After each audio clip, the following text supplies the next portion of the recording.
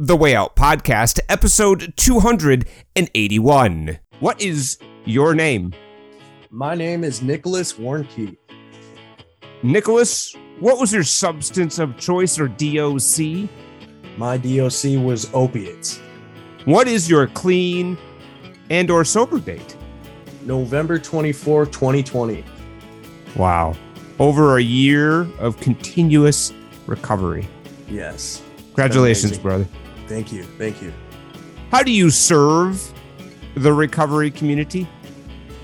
I serve the recovery community in a few different ways that are kind of specific to me. One of which is I manage a men's sober house, and it's the same sober house that I went to when I got clean last year, straight out of treatment.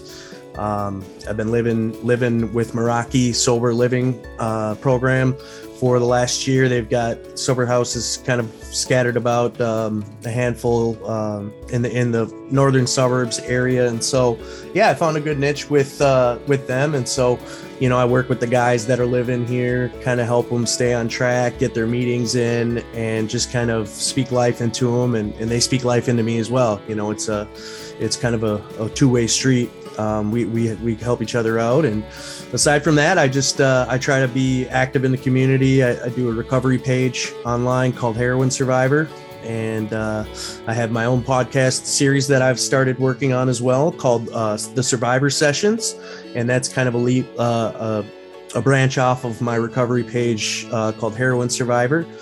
And I try to keep myself centered in that world, and know that if I step too far out of it, that's when I start getting in trouble.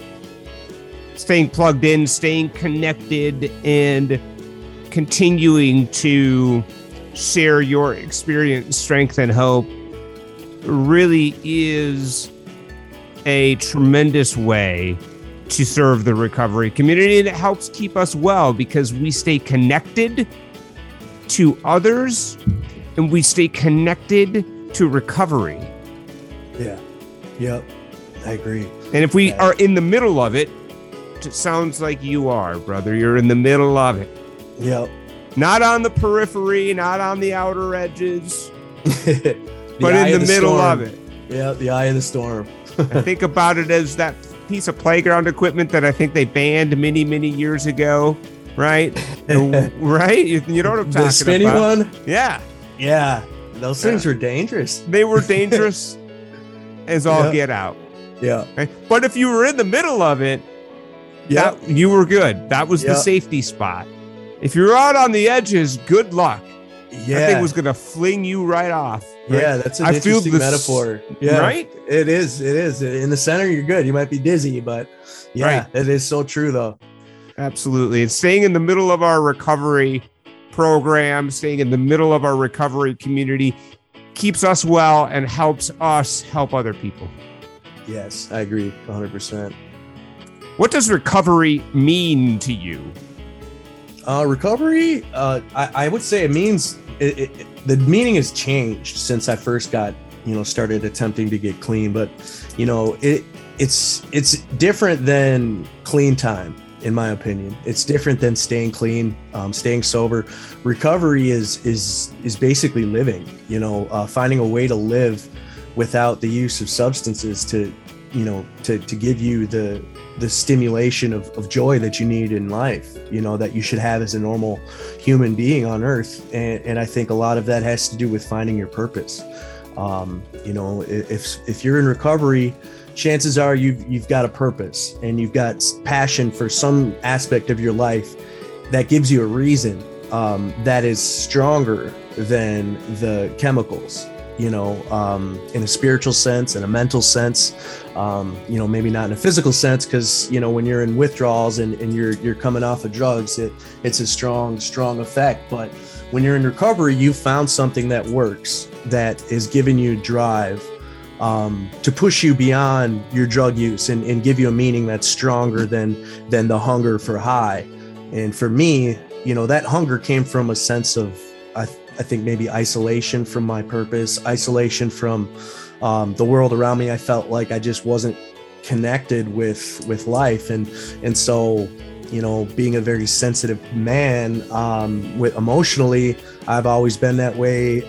Really kind of had a lot of empathy to the world around me, and I think opiates became a way to numb that out over time, and it just became, a way that I would instinctively turn to in times of mental pain, emotional pain, and so, standing in recovery is for me mainly having that passion and drive for life that pushes you to stay clean. So much of what you just related, I very much relate to myself. Recovery gives us the opportunity to discover and embrace our purpose. Right. Yeah, I think so. And that's where the magic is. It is. When we do the work of recovery and the substances are no longer in the way, and then as we progress and do the real work of recovery, more and more we get out of the way. Right. Then we can access our purpose and our gifts that are aligned with our purpose. Right, I agree. Yeah. In my addiction, one of the things that I was addicted to was selfishness.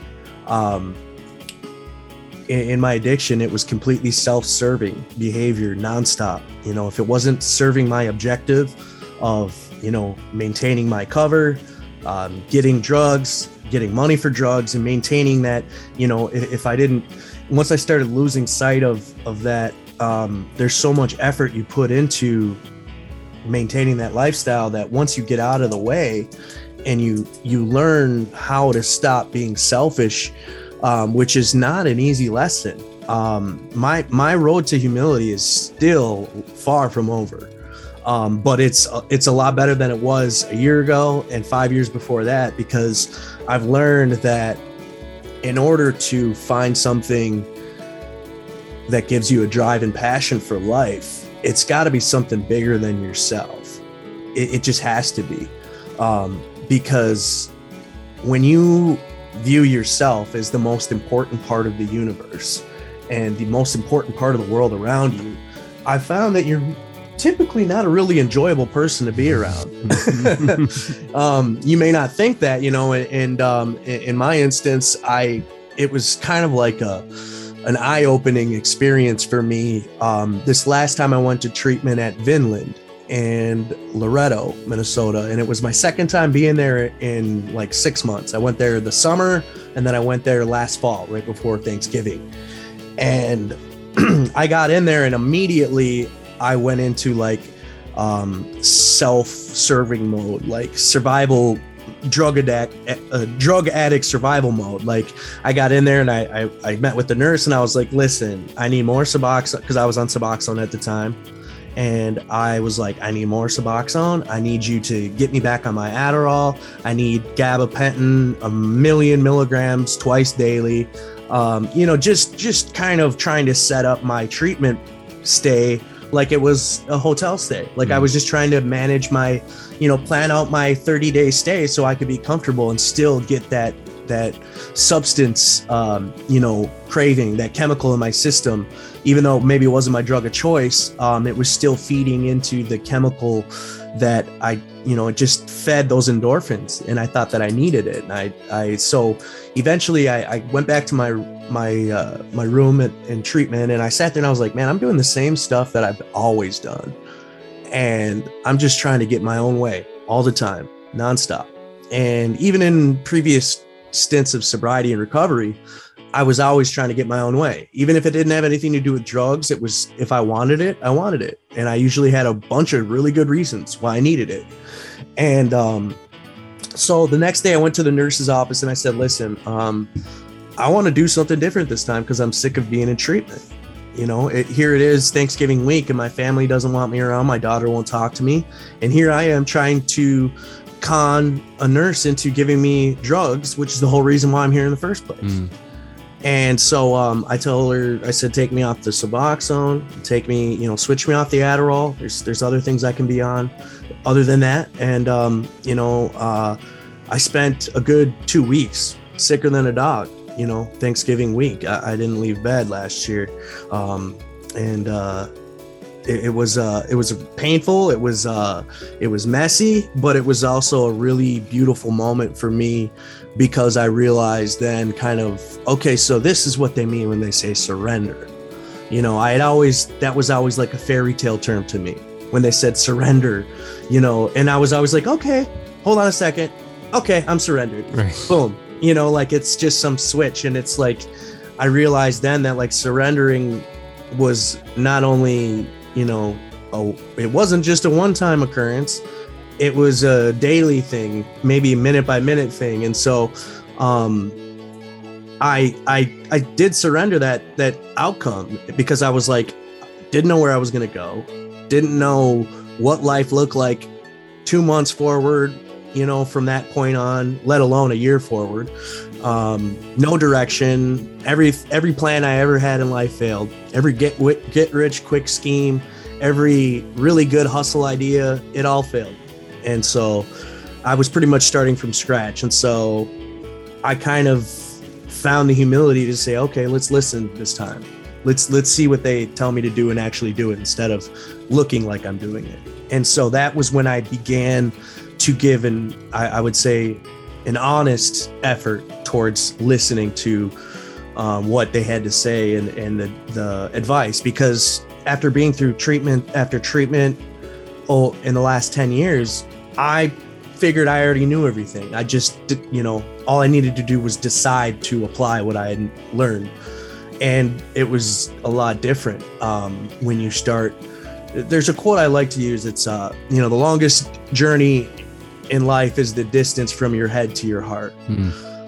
Because I'm really good with head knowledge and reading stuff. And I can make it sound really good when I communicate it.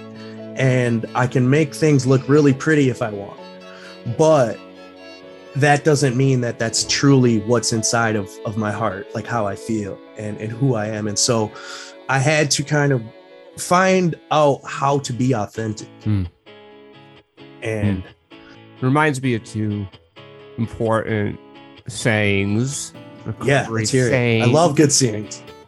That I heard early in my recovery, which is, I ain't much, but I'm all I can think about. Yeah, I'm a pretty big deal. Indeed. And the one that we end this podcast with every episode, which is, if you don't change, your sobriety date will. Yep. It's true. If I keep doing what I've always done, I'm going to keep getting what I always got. Yep. You have to do something different. And that's when the magic truly starts happening. Yes, indeed. Welcome, Way Out faithful and first-timers, to this week's installment of the Way Out podcast. We appreciate your ears. Our mission is simple: to bring you powerful recovery stories and recovery power topics so you can jumpstart or re-energize your recovery from alcoholism and addiction. The Way Out podcast does not speak on behalf of, nor are we affiliated with any 12-step organization. The Way Out podcast partners with All Recovery Rings and allrecoveryrings.com, where you'll find stunning recovery rings made from your very own recovery coin. That's allrecoveryrings.com. The Way Out podcast is a proud supporter of Transitions Daily. Would you like to join a free, anonymous online group that offers a daily topic email with popular recovery resources accompanied by a secret Facebook group for discussion? Go to dailyaaemails.com for more information about Transitions Daily. Don't forget to share dailyaaemails.com with friends, in meetings, and with sponsees in recovery. Make sure to check us out on the web at www.wayoutcast.com. There you can subscribe to ensure you get the latest episodes first on iTunes, iHeartRadio, Spotify, or your favorite podcast platform. You can also follow us on Twitter, Facebook, and Instagram. Help us recover out loud by giving us a 5-star rating and review on your favorite podcast app. Your voice matters, so share your thoughts on recovery with us by calling us at 218-382-1960 or leaving a message with us on the Anchor app, available for Android and Apple. Someone, somewhere needs to hear your share. Listen up, everyone. Certified and professional recovery coaching is now available by going to wayoutcast.com and then clicking on Recovery Coaching. We want to help you and those you know who want help in building a strong, rewarding, and enduring recovery. Let our recovery experience and training enhance and strengthen your recovery by visiting wayoutcast.com and then clicking on Recovery Coaching. Finally, a word of caution. This podcast may contain strong language and mature content. Listener discretion is advised. The Way Out podcast is on right now. I'm Charlie, and in this rendition of The Way Out, we have an extremely relatable and inspiring discussion with musician, fellow podcaster, and person in long-term recovery, Nick Warnke. Nick's journey to and through recovery from addiction to this point was anything but linear, which only adds to the inspirational and relatable value embodied within his nothing short of miraculous story. Perhaps the most edifying elements personified by Nick's journey in order of appearance are that childhood trauma and adverse childhood experiences are not a prerequisite to experience a substance use disorder. The reality is that addiction can take hold with or without childhood trauma. Perhaps equally instructive is how Nick's substance use evolved from an easier to justify pill addiction to IV heroin use, and the insidious justifications that accompanied this near-fatal escalation. The lines we draw while in the throes of addiction that we swear we will not cross, and mean it with every fiber of our being, can be rationalized and justified rather swiftly when in the midst of an excruciating withdrawal. A few fateful experiences precipitated by what can only be described as an extraordinary recovery that included true surrender, taking suggestions, doing the deep and often uncomfortable work of recovery, and surrendering the outcome to a power greater than himself, resulted in Nick being of service in truly wonderful ways, and continuing to use the skills and tools of recovery one day at a time. And he's just getting started. So listen up. Nicholas Warnke, thank you so much for joining us here on the Way Out podcast, brother. I can't thank you enough for taking time out of your schedule to share your story with us, your experience, strength, and hope with us. You run a group on social media called Heroin Survivor. You also have a podcast, which is just incredibly close to my heart, called the Survivor Sessions Podcast, which is tremendous. You're a person in long-term recovery, and you're here with us, and I couldn't be more grateful for it. My pleasure. Why don't you take a moment before we get started to introduce yourself to the Way Out podcast audience? Tell us a little bit about yourself, and we'll get started. That sounds good. So my name is Nick. My friends call me Nick, Nicky, Nicholas if I'm in trouble sometimes. But I've been in recovery for just over 14 months, but it's been a long journey, over a decade off and on. And I'm just really excited to be here. I manage a men's sober house program with Meraki Sober Living. They've got men's sober houses in Blaine, Ramsey, Coon Rapids, and Isani. They have a woman's house in Ramsey. And I kind of immerse myself in that atmosphere and environment. And I'm just really excited to be here and take part in all this. Glad you're here, brother. Why don't we get started, get to know you a little bit? Tell us a little bit about what it was like growing up and the family of origin. You grew up here in the Twin Cities? Yes, correct. So I grew up just north of the metro, about a half hour in a town called Forest Lake. And it's kind of growing up with it. I would say I was upper middle class. I was very blessed as a kid, even if I didn't know it all the time. I played hockey. I grew up on a lake. You know, my dad had a pontoon boat, so I was very blessed as a kid. You know, when you hear about people in drug addiction and in circles and stuff, you hear a lot of really sad and traumatic experiences of people from their childhood. And you know, I don't have that in my background per se.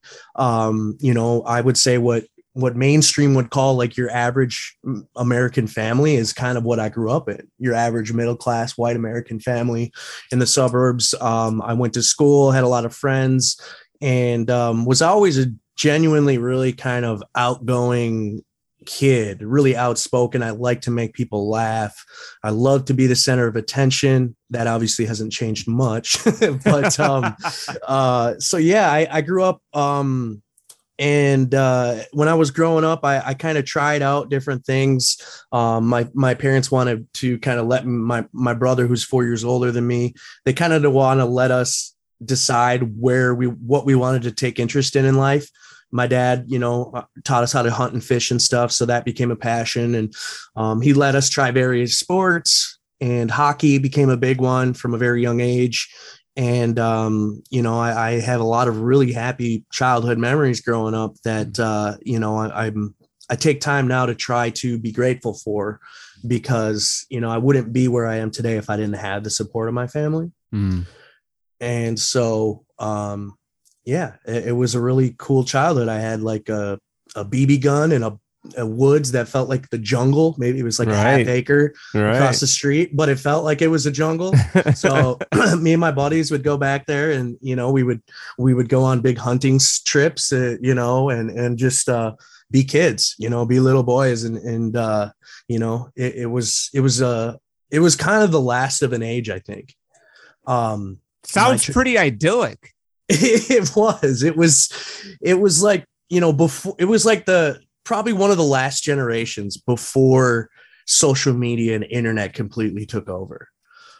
I can identify. I grew up in a very similar generation, born in 1978, grew up in the 80s and 90s. Yeah. Felt like a simpler time for sure.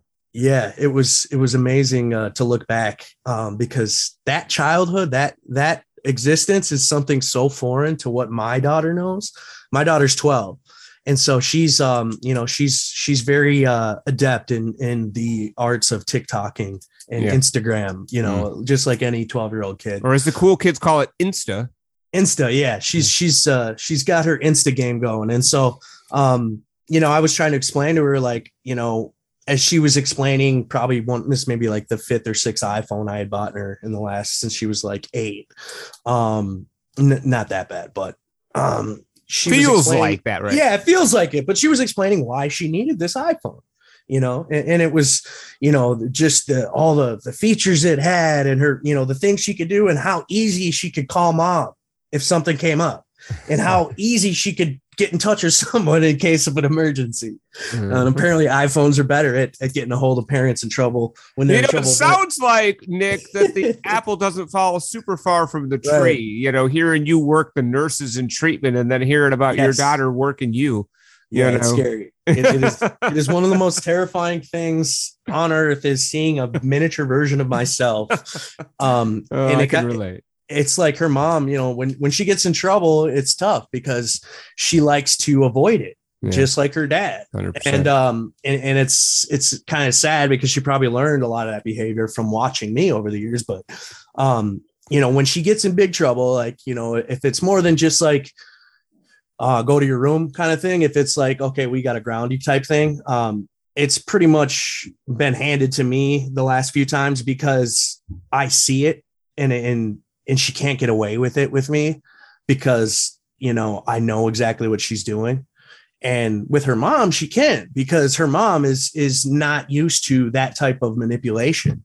And I say manipulation lightly because it's, all kids do it. It's like, just trying to, I want the bigger piece of the pie, or I want what she had, it's just the way kids are. And so when she's in trouble, and this has only happened a couple of times, but I'll show up to her house without warning. Her mom will call me and we'll have a convo. I'll show up to the house. I'll go down, and usually she's sitting in her room on her phone, and I'll say, "Give me your phone." And then I'll say, "Come on, we're going for a ride." And I think the first time she was a little confused, and she's like, "Why?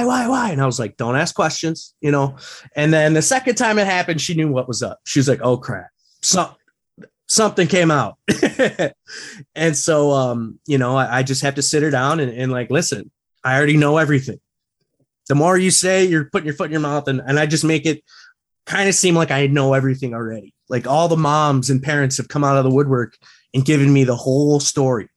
And that's literally what it feels like I have to do. And then she's fine. Then once she's like, "Oh, okay, now I can." And then we can start from the beginning of what happened.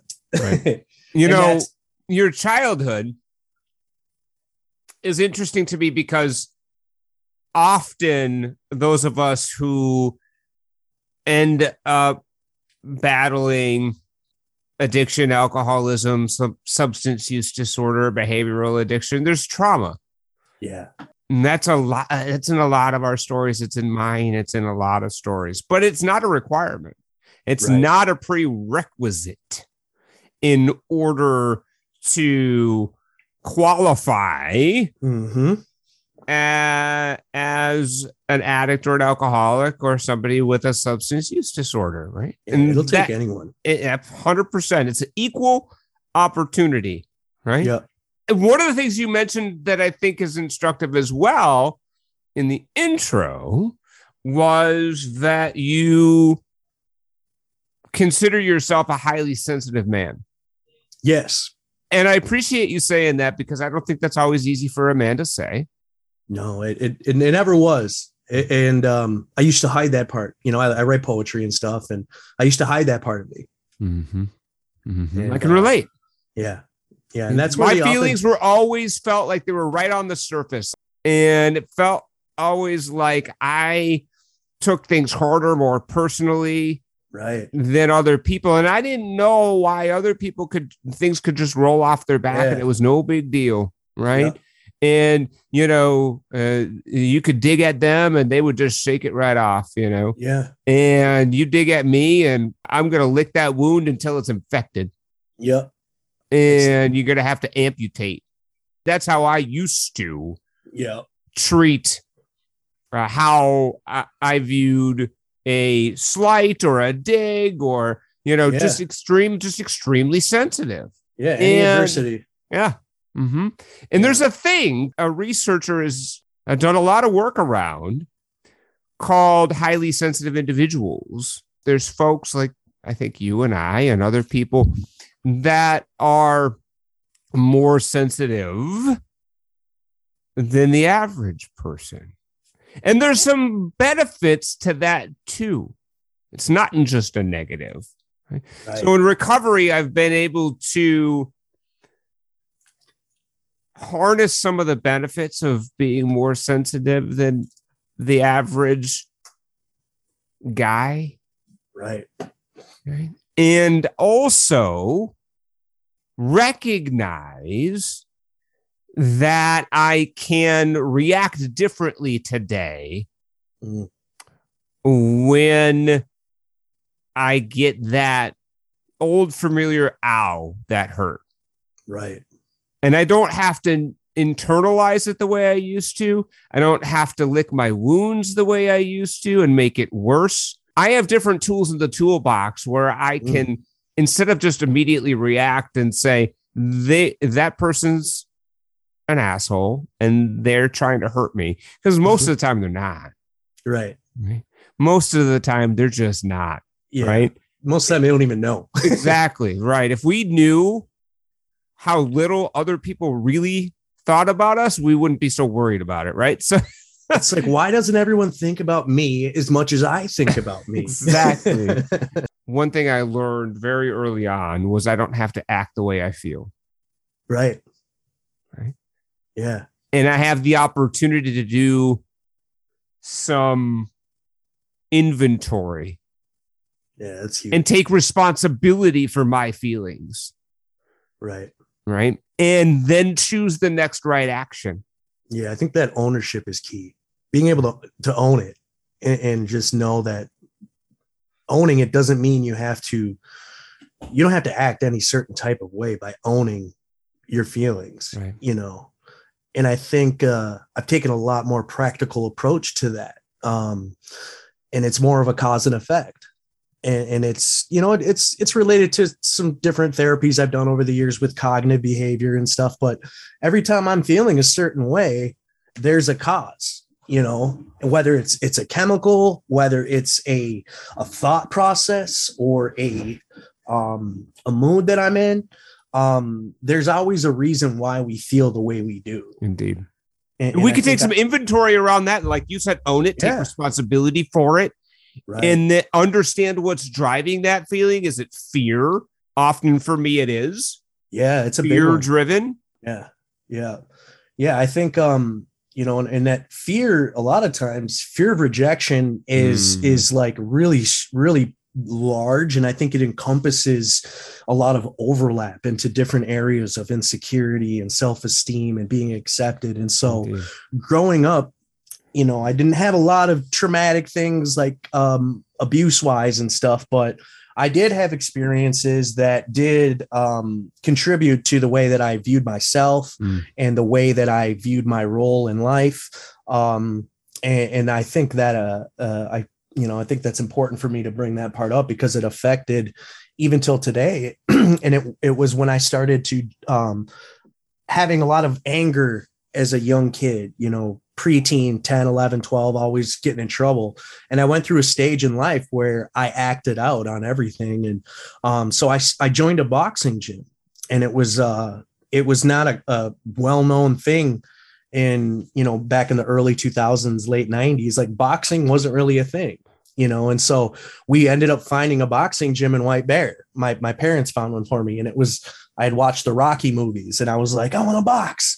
I was so totally pumped up. I'm like part Italian, and so like I totally like was like gung ho Rocky for a while. And so I found this gym, and my dad would bring me, and that became our thing.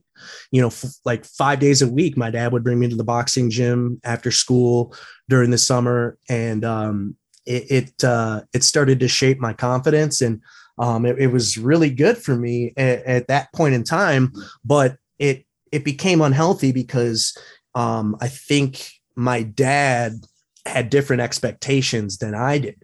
I started doing it because it was fun. And it sounds a little bit malicious, but I like punching people in the face.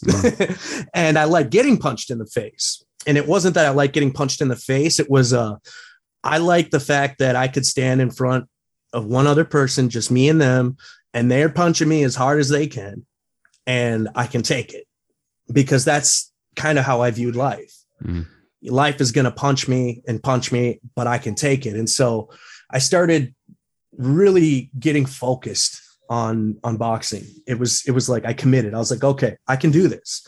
And so I started getting good at it. And I won Junior Olympics in 2000. And then I went on in 2002, I won Junior Olympic state again. And so like I was starting to compete at a higher level, and I was training a lot more, and my dad, was getting a lot more serious about it as well. And I would go to the gym during the day, and I would spar this kid who was 2 years older than me. And he was really good. He was like top 5 in the nation type material as an amateur. And I was about 14, 15. He was 17, I think. And he would beat me up like every day, and I would go home with a headache. And it got to the point where it wasn't fun anymore, and I wanted to quit. And my dad was, no, you're going. He would force me to go. And I would go, and I would just, it got to the point where I would literally get sick thinking about it, because I knew after school my dad was going to make me go to the gym, and I was going to have to get in the ring, and I was probably going to get my ass kicked again. But it got to the point where it was really unhealthy, because I was getting smashed in the face, Mm-hmm. like on the daily. And it went on for like this one summer. I think I was 14. And finally one day it got really bad because I was, I think maybe all the beatings, I was starting to get better. Mm-hmm.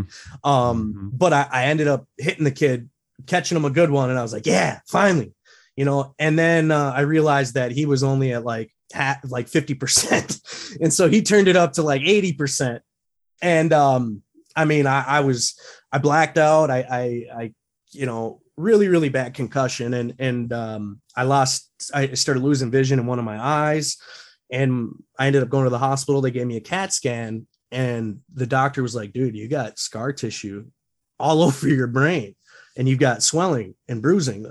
They called it contusions, which I think is just a fancy word for bruises, but It is. Yep. yeah. And so, that at that point, my mom put her foot down and like, okay. I was no longer at a force to go, but I had spent my junior high years building this reputation as this tough boxing kid, this Sure. state champ. This ego came along with that. That was like a monster.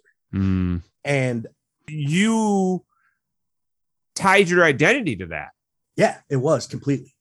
And I also tied affection to that, which I think was a lot deeper than I ever knew, because I started to maybe subliminally relate affection and love and acceptance with performance. Mm-hmm. When I did good, I was good. Mm-hmm. When I did good, I was a good person. Mm-hmm. When I won, this junior Olympic tournament, and when I did all these things, I got this attention. People praised me. My dad would brag to his friends. I started to tie my identity to that success. Mm-hmm. And it stuck with me. And so when I lost that and I went into high school, I think I lost my identity pretty much. Yeah. You had approval tied to that from your father, which as young adolescent men, we know how important that is. Right. Acceptance from your peers, which we know how important that is. So all of that goes away. Yeah. Coming in. And high school is just scary anyway. Coming in as a freshman, we're just terrified anyhow. Right. And now you have no identity to cling on to. That must have been really difficult. Well, it kind of was. And I had fit in already with the kind of tougher crowd, the skaters, the stoner crowd, whatever clique, the guys that really didn't follow the rules well. Kind of the badasses, right? Yeah, pretty much. And so like I was still tough, and I still had this reputation, and I loved to, I remember back then it was a big thing to go to these parties where they would bring boxing gloves, and all these teenagers are getting drunk and they're fighting each other, and I look back at it now and it's like, well, we could have been doing a lot worse things. Yeah. It wasn't like a full blown fight club, but it was, at least we had gloves on. It was Fight Club Light. Yeah. The light version. So I was in like 10th grade going to these parties where not a lot of people knew me yet, older kids. And I would go to these parties and I would put these gloves on and I would party and I would fight and I would, I started building this reputation and everybody knew who I was, and I loved the attention, and it started to feed into me, and I would just, it just kept feeding. And then it ended up in a really good life lesson. A friend of mine to this day, his name is Case. He was older than me, and we went to this party, and I was drank way too much, and my mouth got away with me, and he beat me up. And it was probably I think I thanked him for it probably 1,000 times since then, but it was a humbling experience for me because I was like, okay, I'm not invincible.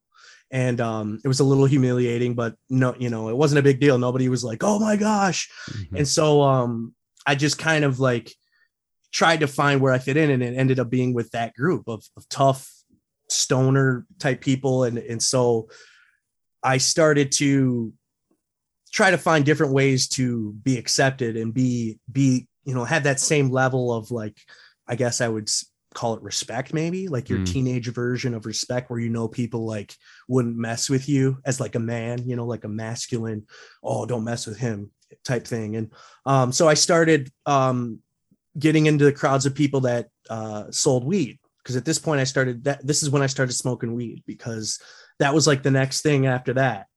Do you remember the first time you drank? Do you remember the first time you got high? And were those memorable experiences? They were. The drinking one mainly because I started drinking obviously way too early. I was like 14, and it was the summer before I went into 8th grade, and me and my friend had been drinking. We had started doing it together. We found some vodka, and my parents don't really drink, so they always had this cabinet of alcohol for when friends came over, and it had been there for years. And so I don't know whose idea. It was probably mine, maybe, but we were like, oh, we should try getting drunk. And so we took a bunch of Kool-Aid packets and some sugar and a blender and some ice and made some vodka Kool-Aid martinis. And we thought it was like the coolest thing in the world. And that's pretty advanced mixology for being 14, Nick. I know we wanted. Yeah. I don't know how it got so there was no like Google then either. So like that's there wasn't. It was like I knew how to make a chocolate malt. So I took that knowledge. You just applied that. Very good. Yeah. So yeah, we were doing that for a couple of weekends in a row. And then one night I had found a bottle of Windsor Canadian Irish whiskey. It was like a 1.75 or not a liter. And so we were like, dude, we should get more wasted than we've ever been. Like, let's get like really drunk. And so we were like, all right. And we drank that whole bottle between two 14-year-old kids, maybe 120 pounds, and we drank the whole bottle. And then my brother came home, and funny enough, we were watching Rocky, and we're sitting there watching Rocky. And all of a sudden my friend Alex is he starts like slurring and like all of a sudden he starts vomiting everywhere. And my brother's freaking out, and I'm trying to like act like it's cool. Like, oh no, we're good. He's just not feeling good. And my parents come out, they're freaking out, trying to figure out what's going on. And he's like starting to choke on his vomit. And I'm like trying to play it off like, oh, he's having an asthma attack.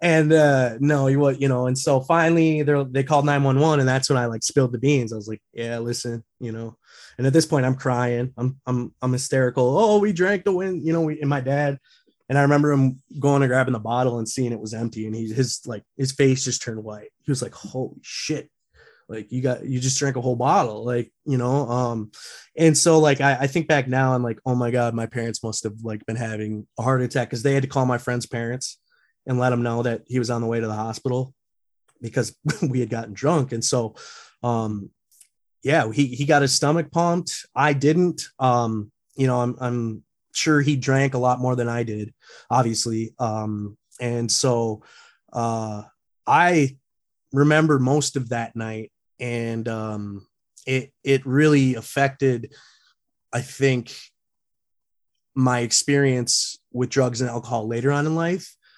because we came out of it, and I didn't drink again for a long time in high school after that, because I was just, after going through something like that, I just like traumatized. And so that's when I started smoking weed when I went into high school. And the first time I smoked weed, I don't really think I even liked it. I think I probably had like a panic attack or something, if I remember right. But the more I did it, the more it just became something I did. And then it became something me and my friends did. Yeah. Nick, that experience with your friend and drinking an entire bottle of Windsor between the two of you. My parents also had the same exact liquor cabinet that yours did, that they never went into unless there was company. Yep. We also raided that thing at about age 14 and 15 and on. Yep.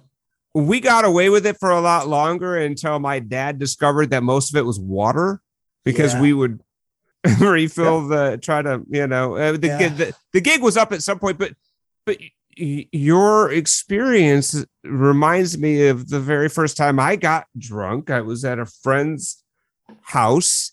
He lived on a lake. His parents were out of town. and they had a fully stocked bar. And I got so completely hammered because it felt so amazing. It felt so good. Yeah. It just felt so good, Nick. Yeah. It was impossible to really put into words how amazing it made me feel, but it instantly eliminated all of my anxiety, all of my fear, all of my inadequacies, right, and allowed me to be the person I always wanted to be. I was confident. I was funny. Yeah. And I just couldn't get enough. Yeah. And they tried to cut me off at some point, and I wasn't having it. And I became a complete menace at that party because I kept wanting more, and I was already far too drunk. And so they stuck me in a dog kennel outside and locked it. Oh, wow. And some hours later, they checked on me, and I had passed out and stopped breathing. Oh, man. And my lips were blue. And my best friend somehow was able to revive me by pumping my chest. And then they decided, instead of calling the cops or 911 or bringing me to the hospital because they didn't want to get in trouble, they fed me an entire bottle of syrup of Ipecac. Oh, shit. And I proceeded to vomit for like 8 hours straight. Oh, yeah. It was the worst afterwards. Oh, but I blacked out for a lot of that. And all I really remember is feeling the best I've ever felt in my entire life. And all I wanted to do was do that again. Plus, I literally died and came back to life again.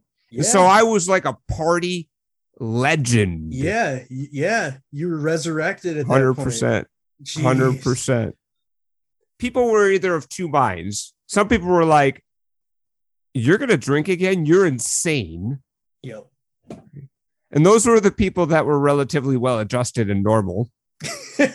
Right. And then there was my friends who were like, dude, you're a legend. Yeah. You're an animal. You're Frank the Tank. Exactly. Yeah. And with weed too, it was ubiquitous. Weed was everywhere, right? And it was super easy to get. Weed was easier to get than cigarettes. It was easier to get than alcohol. Yeah, it was. Yeah. And it was really compatible with the high school lifestyle, especially when you're hanging out with everybody else that does it too, right? Exactly. Yeah. Yeah. And it just, that kind of took over. High school, I became this, suburban white kid high school version of like, some weed dealer, selling quarter ounces and just thinking I'm like the shit, and I was 16 and I remember my first car was a Lincoln Town Car, 89 Lincoln Town Car, just a boat. We called it the Titanic. Yeah. It was just like a white, blue rag top, leather, man. I was so cool in that thing. And so we roll around in my hoopty, and we man. My first car was a Chevy Caprice, man. Like I get that. Yeah. So yeah, I was always well liked in high school, even, because I like to get along with everyone. I was always anti-bullying, like in high school, I didn't like that.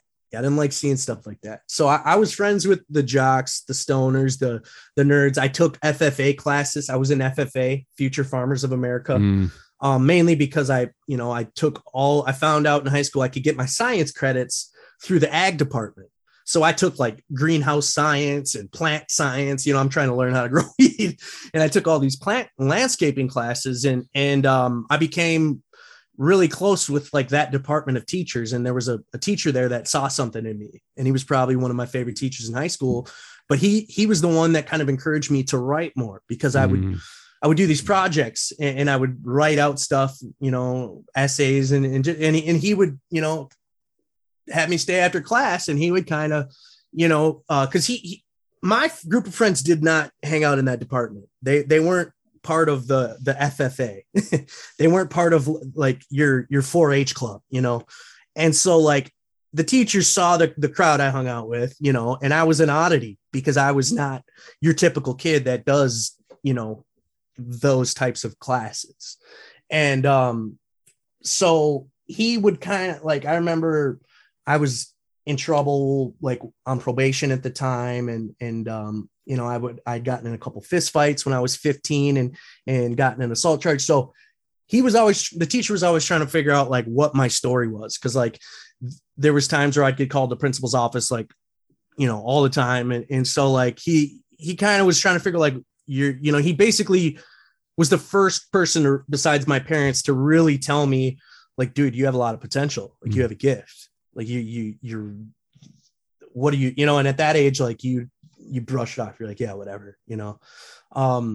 But looking back now, I think, that's something that really stuck with me because I remember thinking like, man, wouldn't that be cool to be a teacher and be that kind of teacher?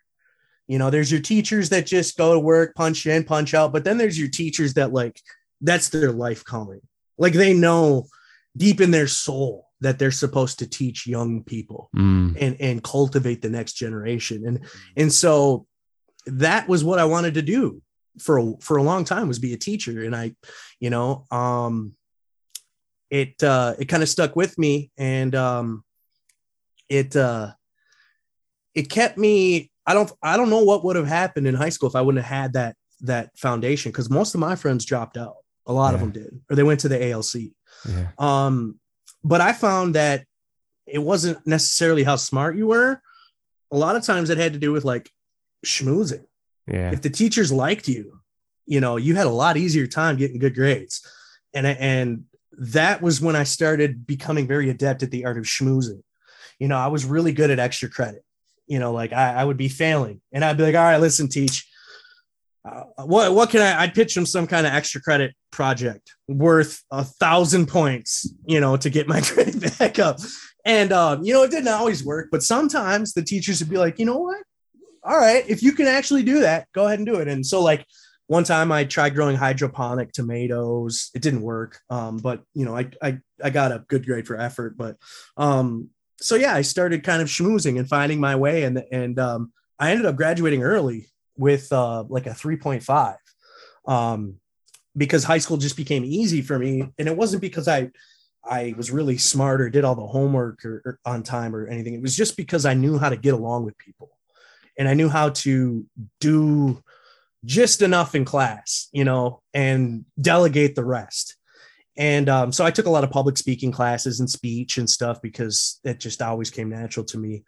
But the crime aspect of my life really changed in my transition out of high school into early adulthood. And it was because I met a group of young men that were in most of them were like in their mid-20s. They moved in across the street from my parents' house. And they were renting this house, and it was this older gentleman that owned a window company, and all the guys, you know, that lived there worked for him. They were this whole crew, and they were really cool guys. They liked to party. They worked hard. They partied hard. They smoked a lot of weed. And so I fit in with them early on, like 16, 17. And I found that acceptance that I was craving, because they didn't know me when I was boxing or when I was, you know, all this stuff that I thought was who I was, that my identity was tied to. They just knew me. And it's funny. My brother, so my last name is Warnke, and my brother's nickname was always Wanker. And so I inherited the nickname Little Wanker, Little Wanker. So it sounds funny, but so I became Lil Wanker, you know, and they're like, oh, Lil Wanker, you know, like, so I would always, I was part of the crew. Like I felt like I was accepted. And then that's when I started selling a lot of weed, because I found out that they did, and they would give me weed to bring to school and sell. And so pretty soon this reputation is you know, kind of growing into a drug dealer, tough guy, you know, just some hooligan. And they would let me party with them. They would have, you know, women over, and I would get attention from women, and just like they made me feel accepted and cool and all those things that I was looking for. And so that was kind of when I started getting introduced to other drugs. And pretty much the first time I ever did any drug other than weed and alcohol was at that house, except for like heroin and meth. That didn't come along until later. But as far as like ecstasy, cocaine, mushrooms, all the other kind of recreational party type drugs you can think of. And that's also when I started popping like Vicodin and Percocets. And, at one point I got a prescription from a doctor I think I separated my shoulder and I had this prescription. And I think they were like, oh, what'd they give you? They made a big deal out of it, and they're like, oh man, can I have one? And so like, I was like, sure, I don't care, and then I decided to take a couple more to figure out what the big deal was. And that, the first time I had like a really strong opiate high was like, I found the answer to life. That's how I felt. I was like, this is what I've been missing for my whole life. And I didn't know the dangers of it. They say that they're addictive, but like they say everything's addictive. Drugs are bad. We get it. Don't just say no. We get it. But I just kind of downplayed the danger because I didn't know the risk. And I graduated high school and I got into a job doing collections, a bill collector. I was a savage. I was promoted like 4 months into a lead collector because I was so ruthless on the phone. Like I would make people cry. I didn't care, I lost part of my humanity at that place. Yeah, I bet. But I was making good money. And that's when I started to reinforce my belief in affection based performance-based affection. I would do good so my manager would promote me. I would do good so people seemed to like me more. And so I started to my ego started to kind of morph and change into more of a professional outlook of this, okay, yeah, I'm doing a lot of drugs, but I'm also a businessman now because I make money. And I had been dating my high school sweetheart at the time, and we had ridden the bus together throughout junior high and started dating like my senior year. And then after she graduated, she started working at the same company I did. And I ended up moving out of my parents' house, and she and I bought a house with my brother, and we took the downstairs, he took the upstairs, and life was good, on the outside. I'm taking pills at this time, but I'm functioning, or at least I thought I was functioning. And I'm just trying to like gear in my thought process here. And had you tried heroin at this point, or? I had not. Right. Heroin came later on. Heroin was always, I would never do that. Same thing with like a syringe. Yeah. And meth. I would never do that. That was one of those lines that that was they the were one not like, to get across. Yeah, those people are drug addicts.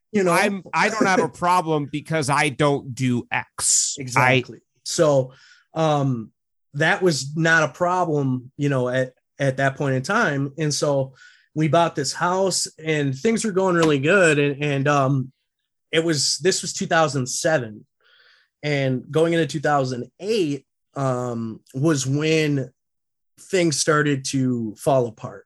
This facade that I created of my life and how happy I was, and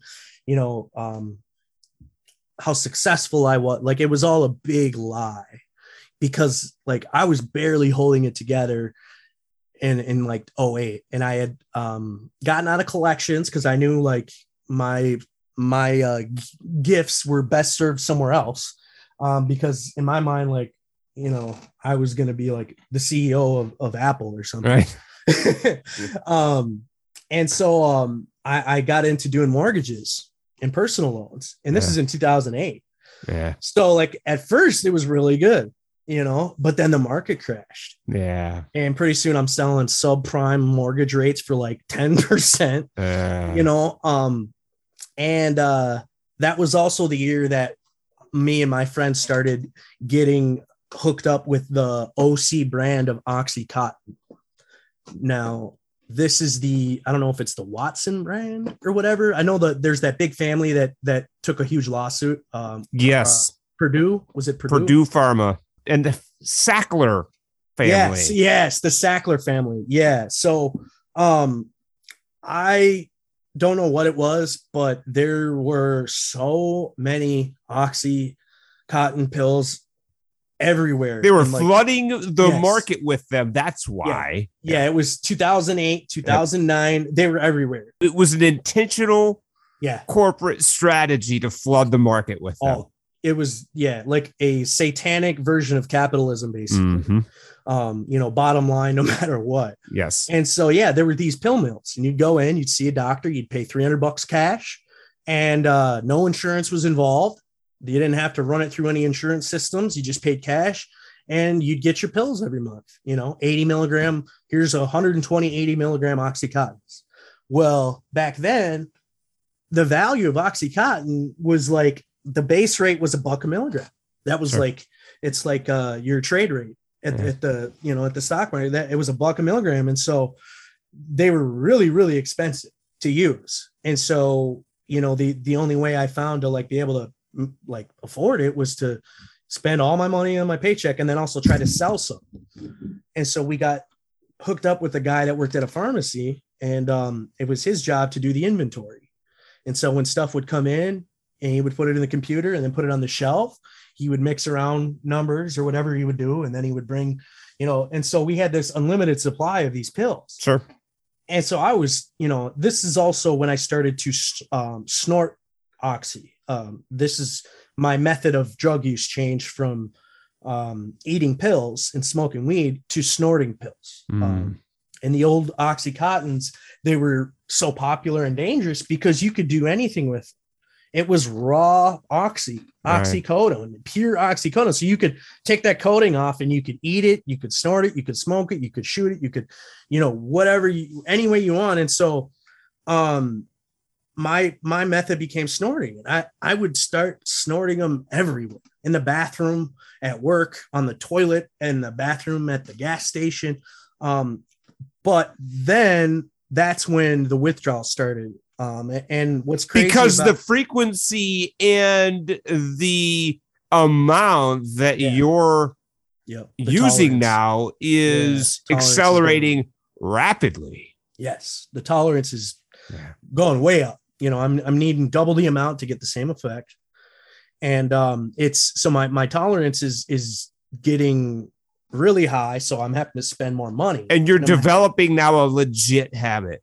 Or legit habit. Yeah. My body is now physically becoming dependent. My body loves the shit. Mm-hmm. Okay. And if I don't have it, my body is screaming at me where is it? Go get it. I don't care if you don't have money. Go get it. Find a way to get it. I need it. Yeah, exactly. So now things are getting pretty bad because now I'm getting sick. I'm missing work. Yeah. Now I'm realizing why I'm getting sick. This whole last year, this anxiety and these cold sweats haven't been a mental health problem. Well, yeah, they have been, but they're chemically induced. Right. This whole time I thought I've had depression and anxiety. Really, I've just been semi dope sick for the last year, off and on. But we're so disconnected from our bodies that we don't make that connection. Not at all. Not at first. It took a while. And this sounds like where unmanageability is starting to. Exactly. It became unmanageable. It really did. It became to the point where I was lying to my it wasn't my daughter's mother yet. It was my girlfriend. This was right before my daughter was born, but I was lying to her. She would use pills off and on. She didn't have a huge habit like I did. So I hid a lot of that from her, but it just all kind of started crumbling down, and my parents were noticing I wasn't acting the same again because they had no clue yet. I was still this perfect son that moved out and got a house and had a job and was doing, kicking life in the balls.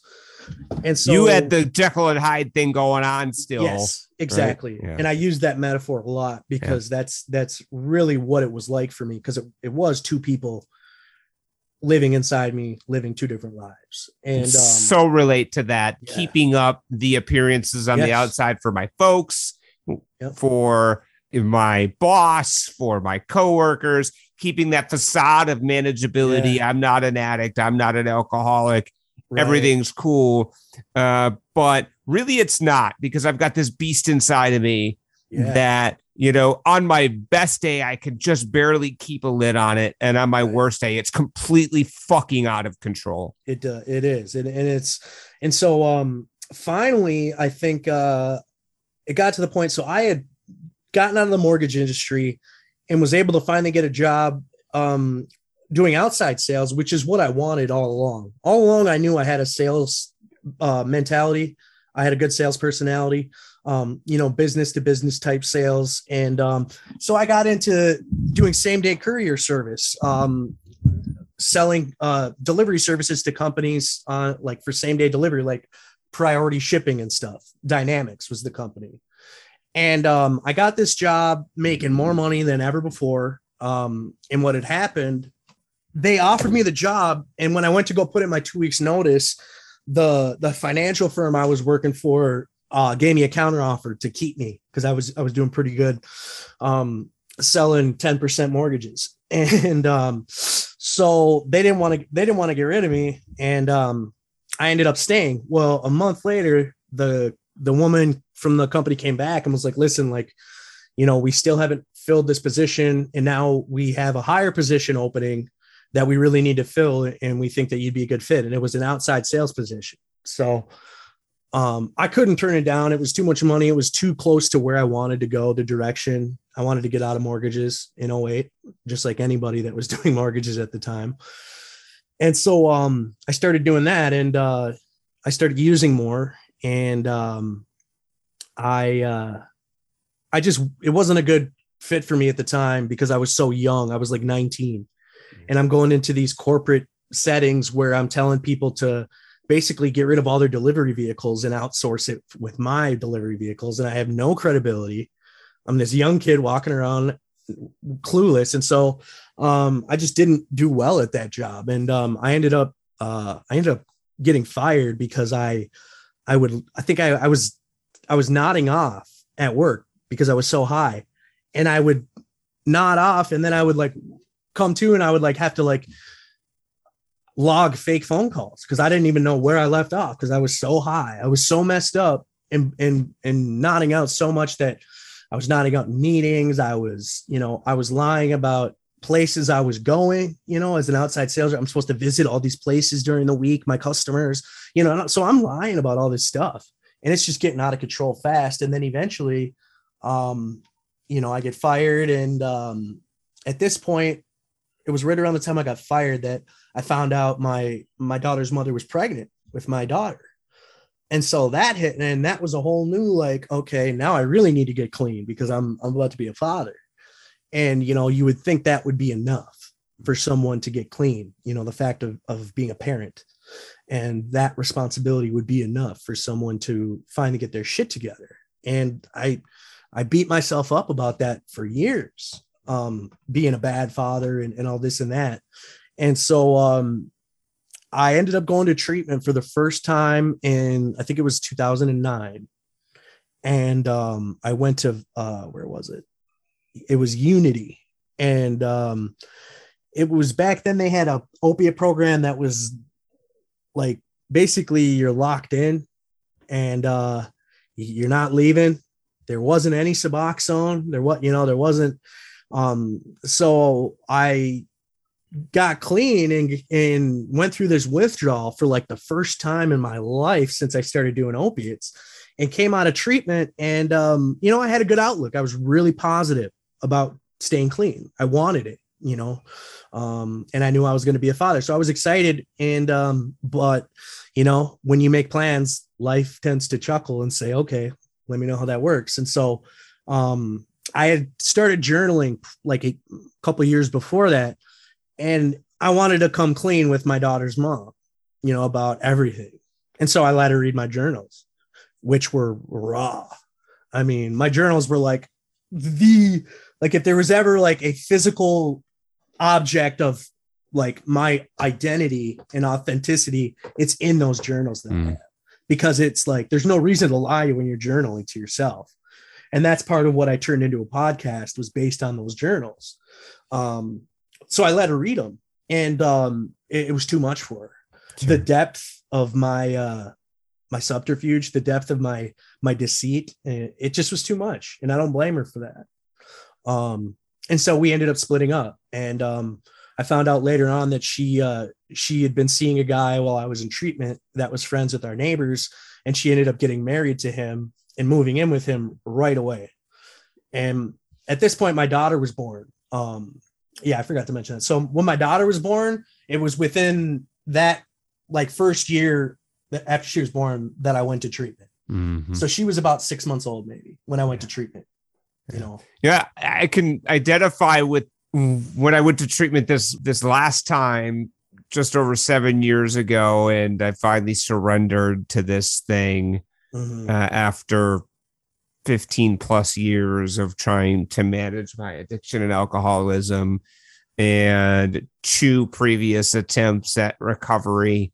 Finally got honest, finally surrendered, and was so overburdened with guilt that I proceeded to tell my then wife all the things, Nick, that I did that she didn't know about.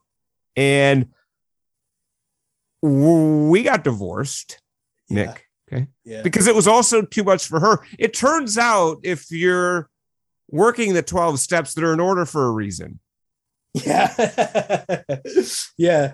And it's not a great idea to do step 9 even before you do step 1. It's not a good idea. Yeah. I just want to make amends. Here. Right. Here's my and that was selfish, right? I was doing that for me. I wasn't doing that for her. Of course. Yeah. Yeah. No, it's so yeah, it was it crushed me because as a sensitive man, this was like my first great love. 100%. We rode the school bus together. 100%. We were like Forrest Gump and Jenny, peas 100%. And carrots. And it doesn't help the situation that she immediately is with another person. No, that was the low. That was like the cherry on top, you know?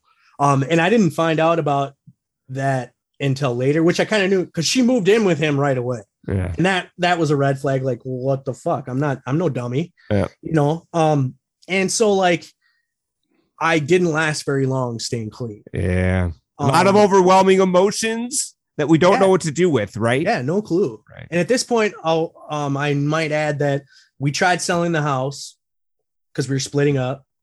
There's 3 names on the title of the house. There's no way you're going to sell a house in 2008. We bought it foreclosed for $199,000. It appraised at $240. 2 years later, it was appraising at $140. Yep. So I lost $100,000 in value in 1 year, a year and a half. So we tried doing a short sale, and our realtor was like, well, Bank of America won't let you do a short sale unless you're delinquent on your mortgage. So basically told us to quit paying our house payment. So if you quit paying your house payment, then we can sell your house for you. You just won't, it'll be a short sale. So we tried that, couldn't sell it. So now we're foreclosed. So I'm living in this house by myself. But by this point, my brother's moved out. She's moved out, and I'm in this house by myself. That's, I think I had I don't know how long they give you before they kick you out, but it was just a really dark place for me in that house, because I just was completely lost. And so I ended up moving back in with my parents, and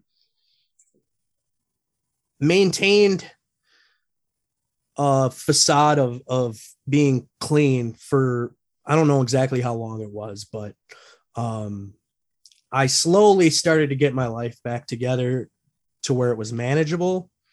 And part of that, I tried out a methadone clinic, and I went to a methadone clinic and found out that I don't need a drug dealer anymore, because the methadone clinic was all I needed.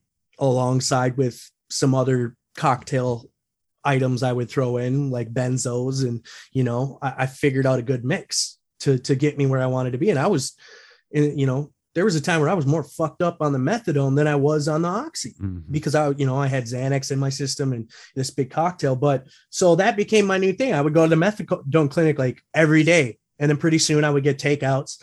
And every time I would go in, they'd be like, how do you feel? Do you think you need a higher dose? Well, you're talking to a bunch of addicts. Of course we want a higher dose. Don't even ask. Just bump me up every time. And so I got up to this ridiculous, I don't even remember. I think it was like 140 milligrams a day of methadone. And so I was functioning, but not really. I was completely emotionally crippled at this point still, and so I got a job as an inside sales rep for a company that did manufacturing for CAD CAM software. So metal manufacturing, like machining, machine stamping tools. And yep. Right. Yep. So I would sell this software to these companies that would basically read these design files and tell their machines how to do what they did. And I did really well in that sitting as well, because just like I did in like boxing and collections and everything else that I committed to, I decided that it was performance based. It was performance based. Right. And I decided that I was going to be good at it, right. And so I took it upon myself to teach myself SolidWorks, CAD, all these different softwares that are like, for 3D design and machining. These are like, people go to Dunwoody to learn this stuff, and so like I didn't I wasn't an engineer by any means, but I was like, I knew way more than your average sales person on the technical side. And so my first year there, I freaking it was my job to call these companies that needed to renew their software subscription to update. And these aren't like, this isn't like your antivirus update. These are like $15 to $50 to $100,000 software systems. I mean, these are all over the country, huge companies like Lockheed Martin and Los Alamos. Like these are like huge defense contracting companies, some of them. And so like I'm just like found this new world of like corporate, I'm going to trade shows and I'm, and so I'm managing.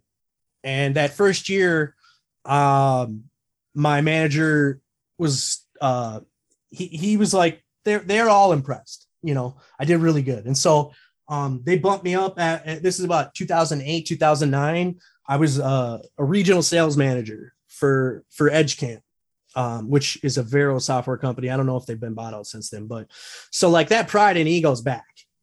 I've licked my wounds. I decided, well, I'm going to start getting, I'm still young. I can box still. And so a friend of mine had, we started working out together and training, and we opened up a gym, and it was called 10K MMA.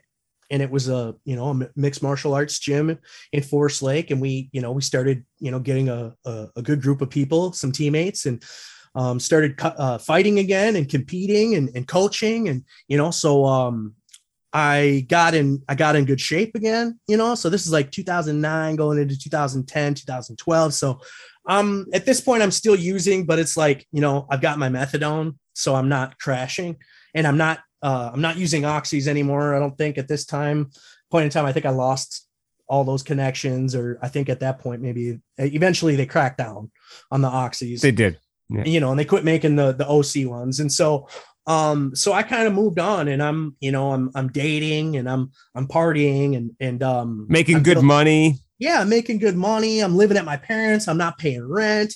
A lot of disposable income. Yes. Yeah. And so I'm like, I'm living it up. I'm coaching at this gym. There's a really attractive group of women that attend the gym and become friends with my group of friends, and so, weekends turned into a lot of like debaucherous fun. We would go to events where we would, my friends would fight, and I would coach, and then the after parties were epic. And, it was just like a good lifestyle, like for who I was at that time. And when I say good, I don't mean healthy.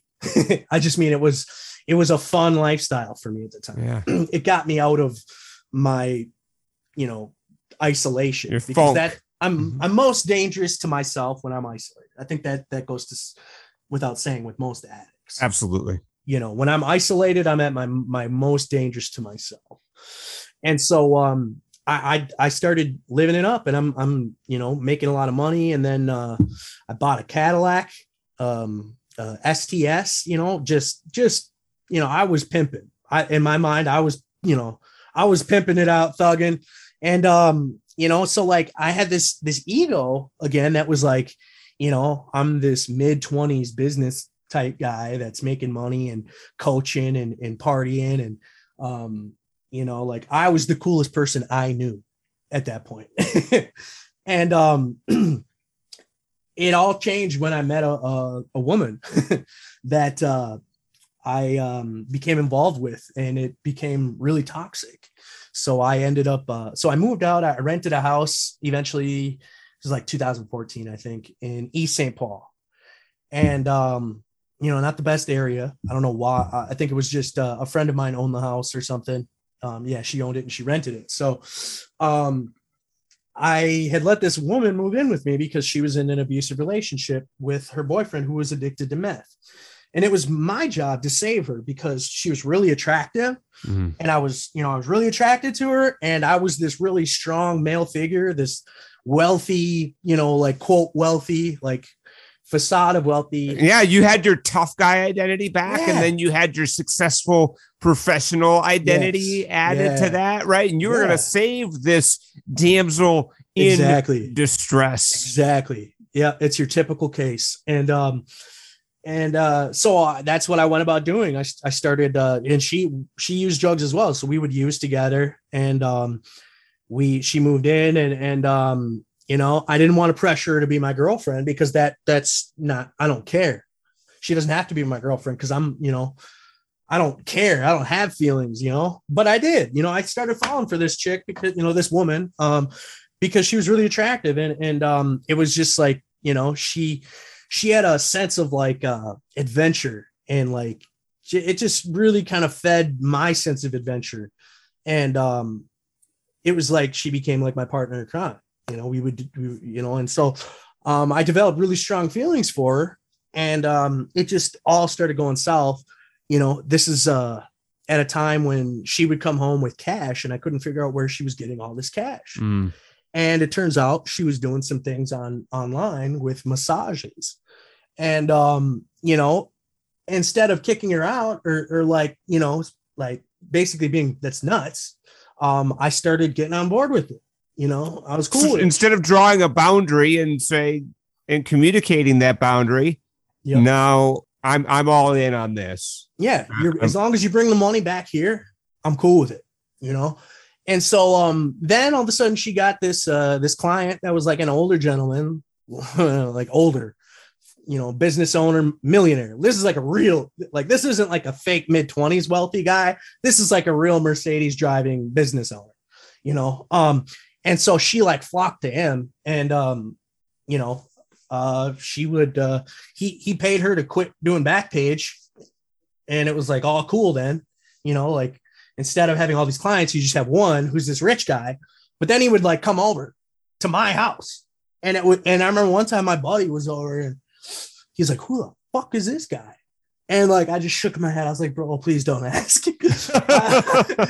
Because my friends from childhood had no clue. Sure. Like, this is Mr. Hyde, they're used to Dr. Jekyll, I think that's how So, but he's like, "What the fuck is going on?" And I was like, "Dude, so here's the thing. This is her friend." And he just like, "What do you mean this is her friend?"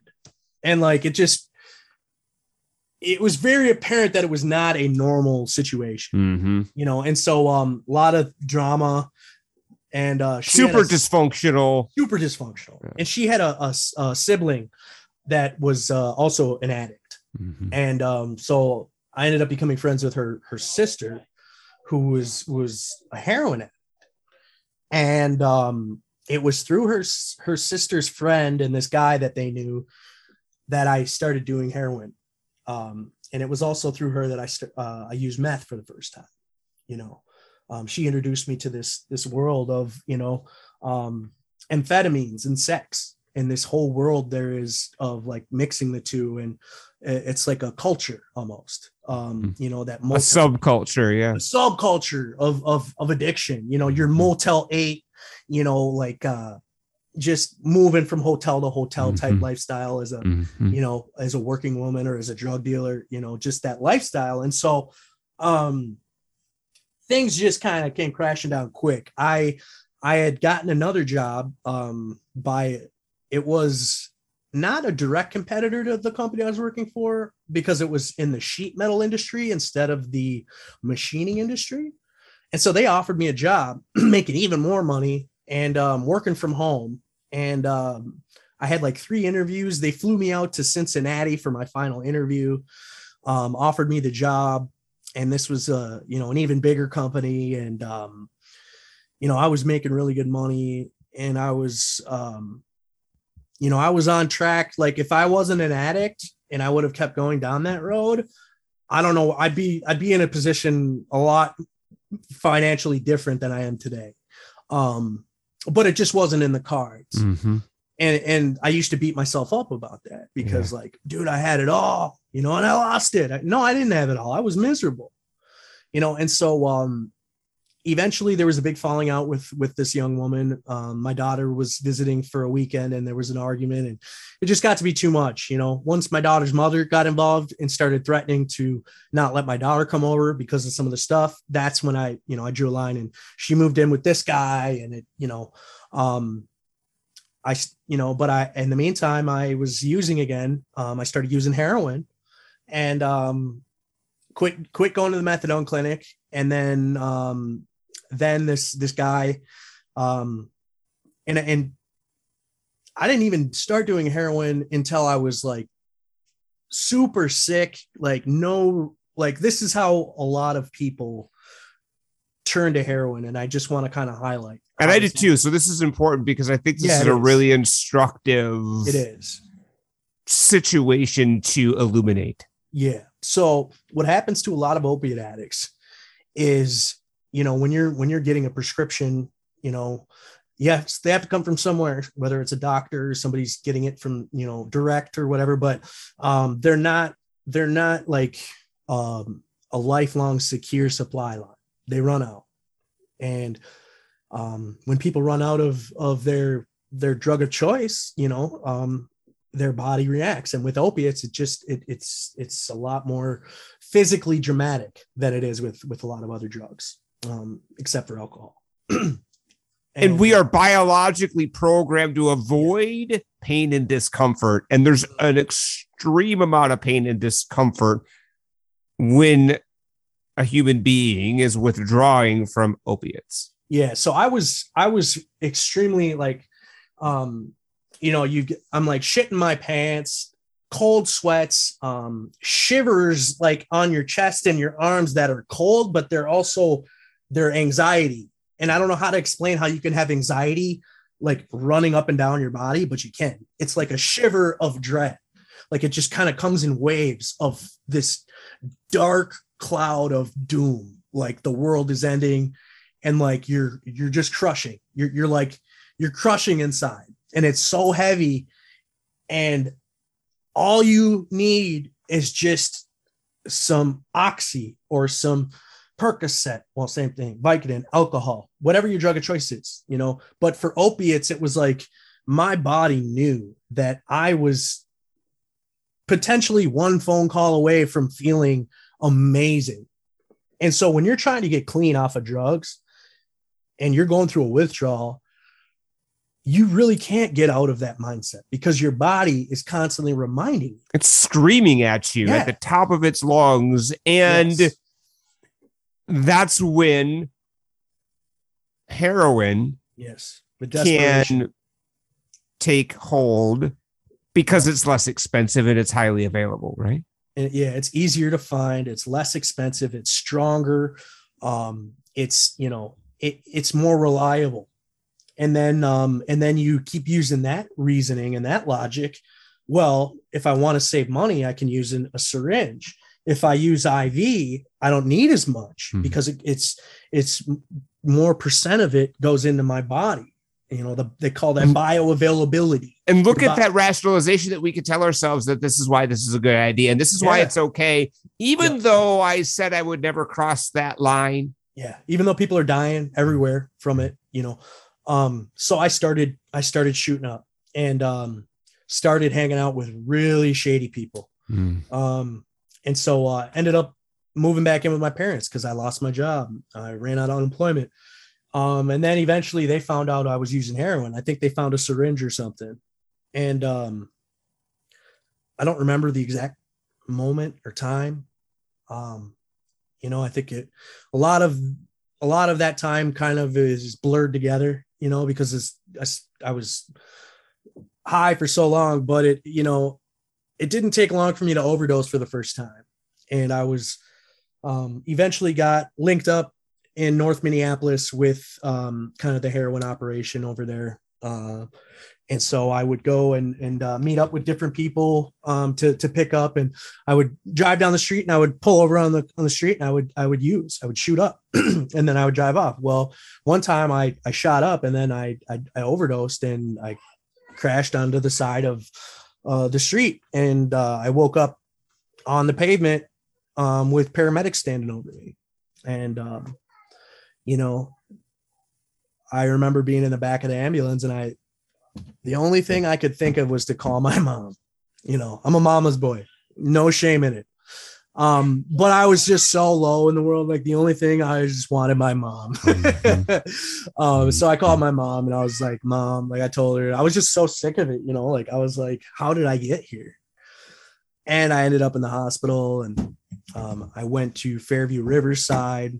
And, you know, that was my first rock bottom. I've kind of identified a few throughout my life, but, so yeah, I went to Fairview, Riverside. I did their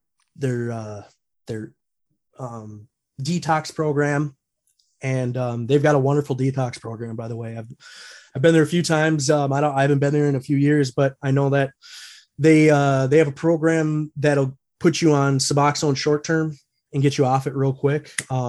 And I should highlight that too. I was on so methadone when I went in this time to Fairview. I had still been using off and on from takeout doses I had saved, and I was buying some from someone I knew. So I was still using methadone because it was really good to prevent me from going into withdrawal. Yeah.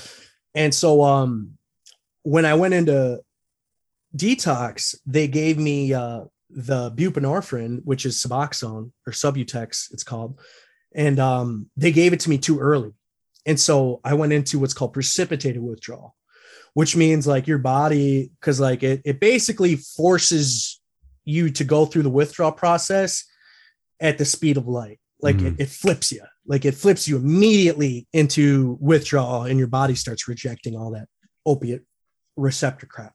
You know, I don't know the chemistry of it, but that's kind of how it happens. And so I was really sick. Like I had 104 fever. Only time I've ever had a fever going through withdrawal. And I think it was just because it was so violent, like the flip, you know? And so, yeah, I was really sick. And same thing happened when they brought me in and gave me Narcan. Narcan flipped me right away. And so, I try, like at this point, I was like serious. Like at this point, I had admitted my life was unmanageable. I was way past that. I had I knew I was an addict. I knew I was unmanageable.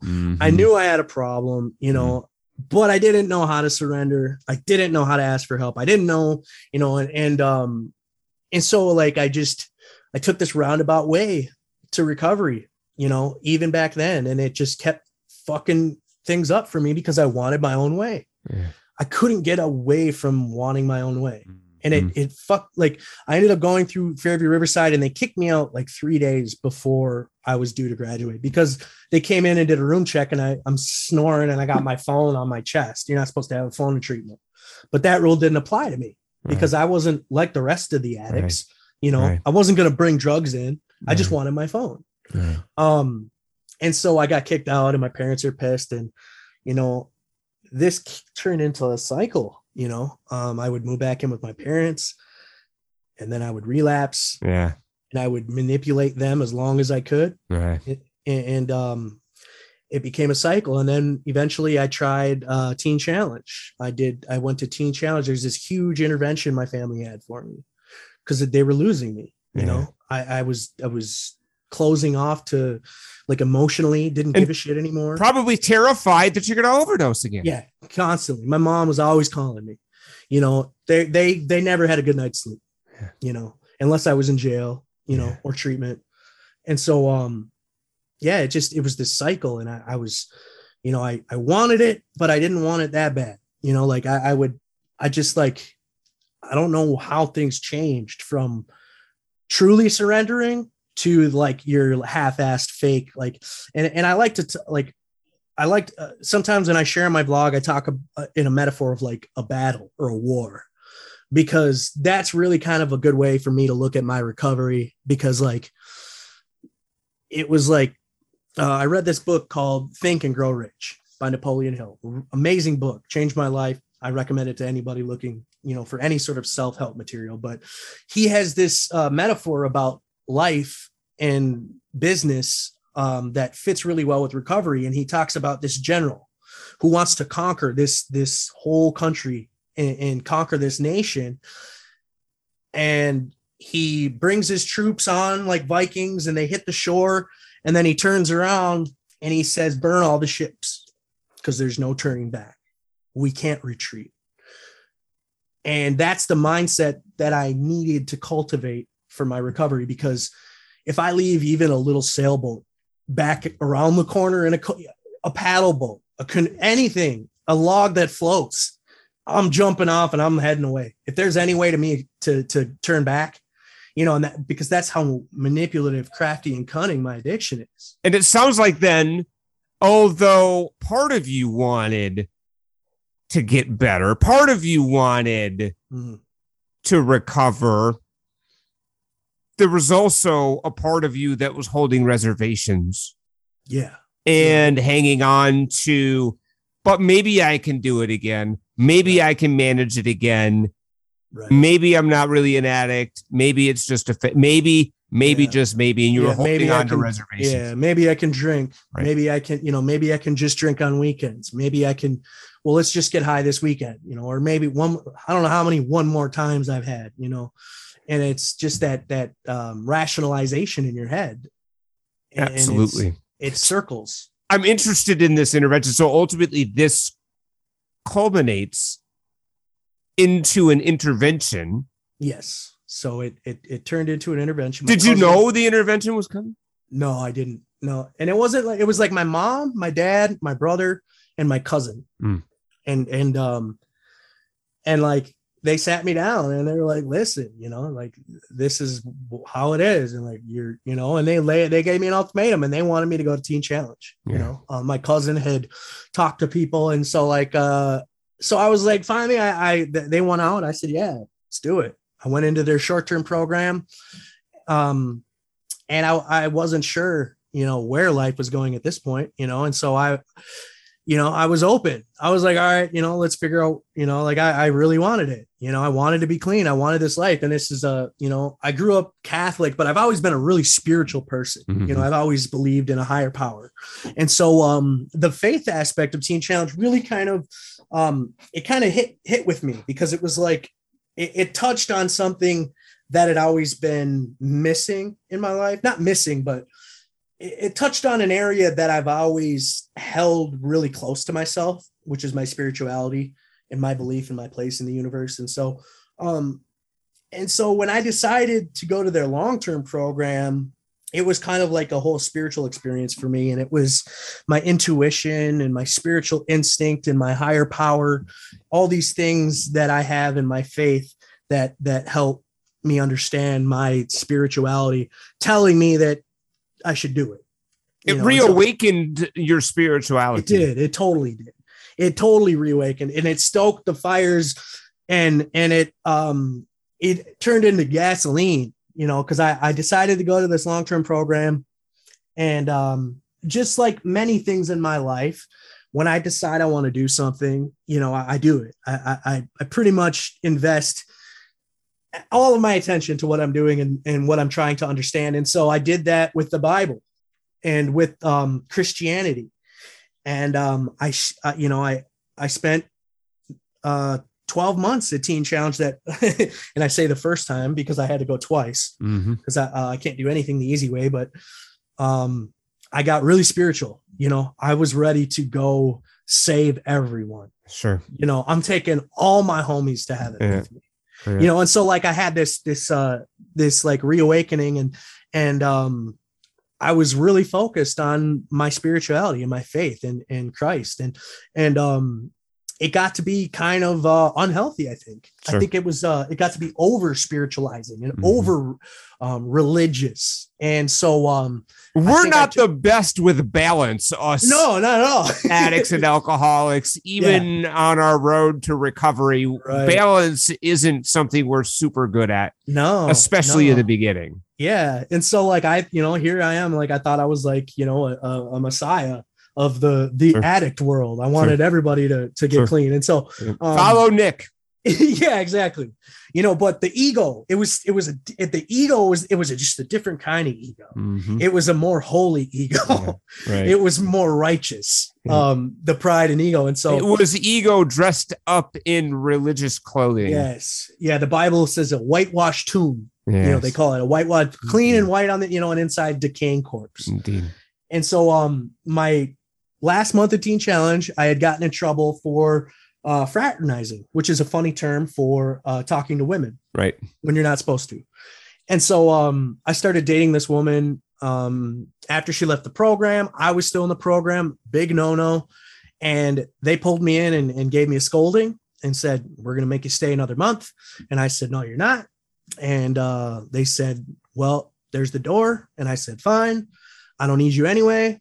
I've got God now. And I don't need any of you.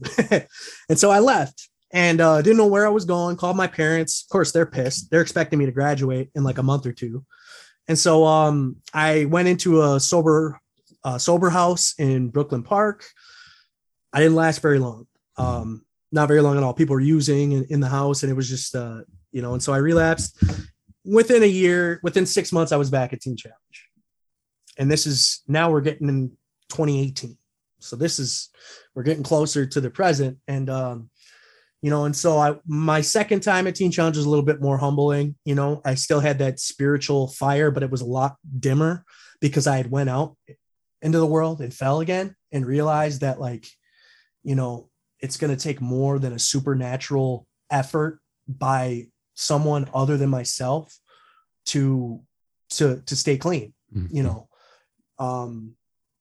and so it's going to take more than a spiritual experience. Yes, it's going to take effort and a lot of effort. And so, I realized like, okay, I don't have it figured out, but I was still spiritually open. So that's when my journey started about kind of learning more than just Christianity. I grew up best friends with a young boy that came from Bosnia in 6th grade. This is like 95 or whatever, during the war in Yugoslavia. And his family's Muslim. And he's one of my really good friends. And I'm friends with his friends, his family. They accepted me like I was their own, and all these people, they're all Muslim. And I've received nothing but love from these people. And same thing with a lot of my friends that are Muslim. They're all really caring people, really loyal people. And so after 9/11 happened, obviously there's a lot of Islamophobia and stuff. Yeah. And so, like I started to I wanted to kind of figure it all out. Like, where does this all fit in the world? So, started reading a lot of other texts, about like, the Quran and Hindu and Buddha, all these different faiths. And so that started a spiritual journey that hasn't ended yet. It's still going. And so I did finish Teen Challenge and graduated, went to their leadership program, doing really well. I'm working for them now in this program called Know the Truth. So I'm going to high schools and middle schools, sharing my story to kids about drugs and alcohol. And it's re-sparking this fire that I had back in high school of being a teacher. I had that same feeling with speaking that I did when I thought I wanted to teach, when I would help teach or coach, when I would coach people in MMA and stuff. It fed that same whatever it is inside me that enjoys helping people like that. It fed into that. So, I really was really passionate about speaking and sharing with kids and stuff. And so I did really good for a while, but I was living over off of Chicago and Franklin in South Minneapolis, right off the right strip. in the heart of it. Yeah. I mean, this is right in the heart of South Minneapolis where, and so I remember it started with Kratom.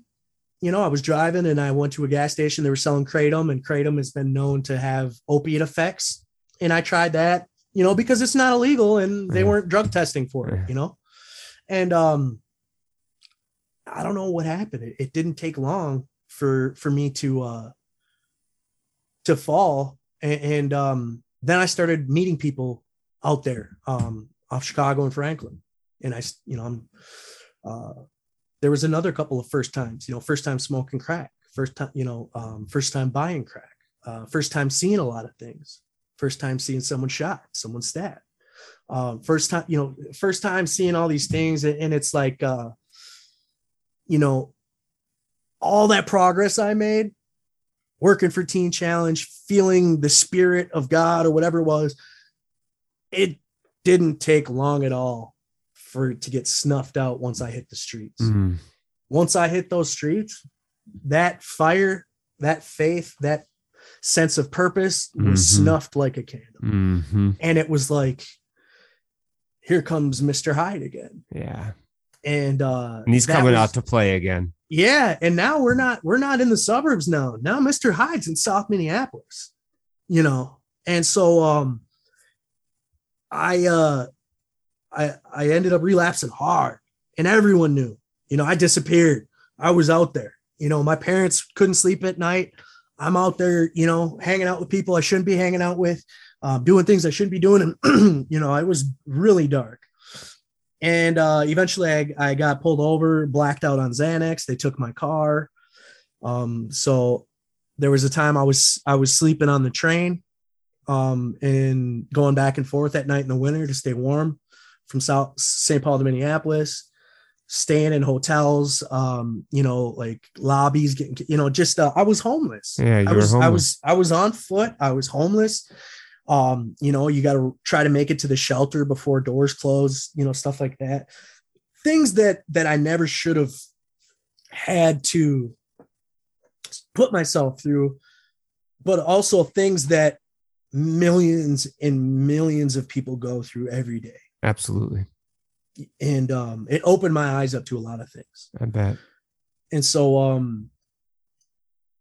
it took a lot. I'm trying to think of what really happened to make me. There was another overdose that was really bad. And eventually that last overdose that happened, I had left Teen Challenge. I went to a sober house, and then I fell again. And a family friend of mine, a guy that knew my family growing up, he went to Teen Challenge with me the last time, and he lived in my parents' neighborhood, and I relapsed with him, and I was moving in with him. And this is when I got into meth really bad. I'd never been big into meth. I never liked uppers a lot, but I started doing it a lot. And then I had an overdose experience with meth and heroin, where I was at his house in the bathroom, and I overdosed. And I just remember, they said they found me leaning over the bathtub with the water running. And I think what happened was I injected, and I knew it was too much. So I think I turned the water on the bathtub and went to go wash my face, put cold water on my face to keep myself awake. That's what I think anyway. But I remember them pulling me out of the bathroom and putting me on the couch. And I was witnessing all of this from outside of my body, basically. You were having an out of body experience. I was. I remember them. I remember them arguing. What are we going to do with them? They were arguing about what to do. And at the time was like, why are they arguing? Like, I'm right here. And then I remember it hit me. I was like, they're arguing about my body if I die. And I remember just coming in and out of it on the couch, and just like slowly came back to reality, and was like, I mean, like I knew without a shadow of a doubt that I was lucky to still be alive. I don't know why it hit harder than other times that I've overdosed, but it kind of scared me a little bit, because I knew like that was something I couldn't explain, and it kind of sparked the question of my spirituality. And like, if that would have been it, what have I left for my daughter, and what have I left for the world? If I would have died that night. And so it wasn't long after that my friend Ty, he was my roommate in Teen Challenge for a year. Really good guy. He died last year from an overdose from fentanyl. And that's kind of like the new thing that's taken over is the fentanyl. I've had so many friends die from overdoses. And just a couple of weeks ago, my friend George Morgan, he died. And but this particular last year, when my friend Ty passed away, I went to his funeral, and it was an open casket. And that was the first time I'd been to an open casket for a friend, that, someone so young that died. How old was he? 24, I think. It's 24. 24, 25. And were you still using at that time? Yes. At the time I went to his funeral, I was still using. And that was right before I got clean, because so that was this reckoning of an overdose experience that really shook you to your core, followed by one of your best friends then dying from an overdose. Yeah. Then what happens? It was kind of it was an eye opener, and I had, so I had went to treatment that summer and went to Vinland. And I went to treatment for meth, because I had been staying at a friend's house using meth, and, was staying at a hotel and casino, and just, and so I went. And then after that was when I went to the funeral, the end of the summer. And then I think the funeral was in like September, maybe. I think he died at the end of the summer. And it was November 24th when I went back to treatment at Vinland. And that was last year. And it was like just kind of a culmination of everything that's happened. And it was like a moment where I knew that I was really close to having any more. I don't think I have any more chances. I'll just put it that way. I don't think, because of how deadly the fentanyl is right now, and how reckless my addiction is and my habit is, I'm lucky enough to be alive as it is, and so I finally had to accept and believe that I'm here for a reason, and that, I need to figure out what that reason is. I'm still looking for it. I have some direction of where I want to go in life, but it really came down to identifying some of the core reasons for the pride and the ego and the fear of rejection, and all these like really core things that were so deep inside of me, like you could never touch any of that on a surface level. But it sounds like this time, Nick, as you said at the top, that you truly surrendered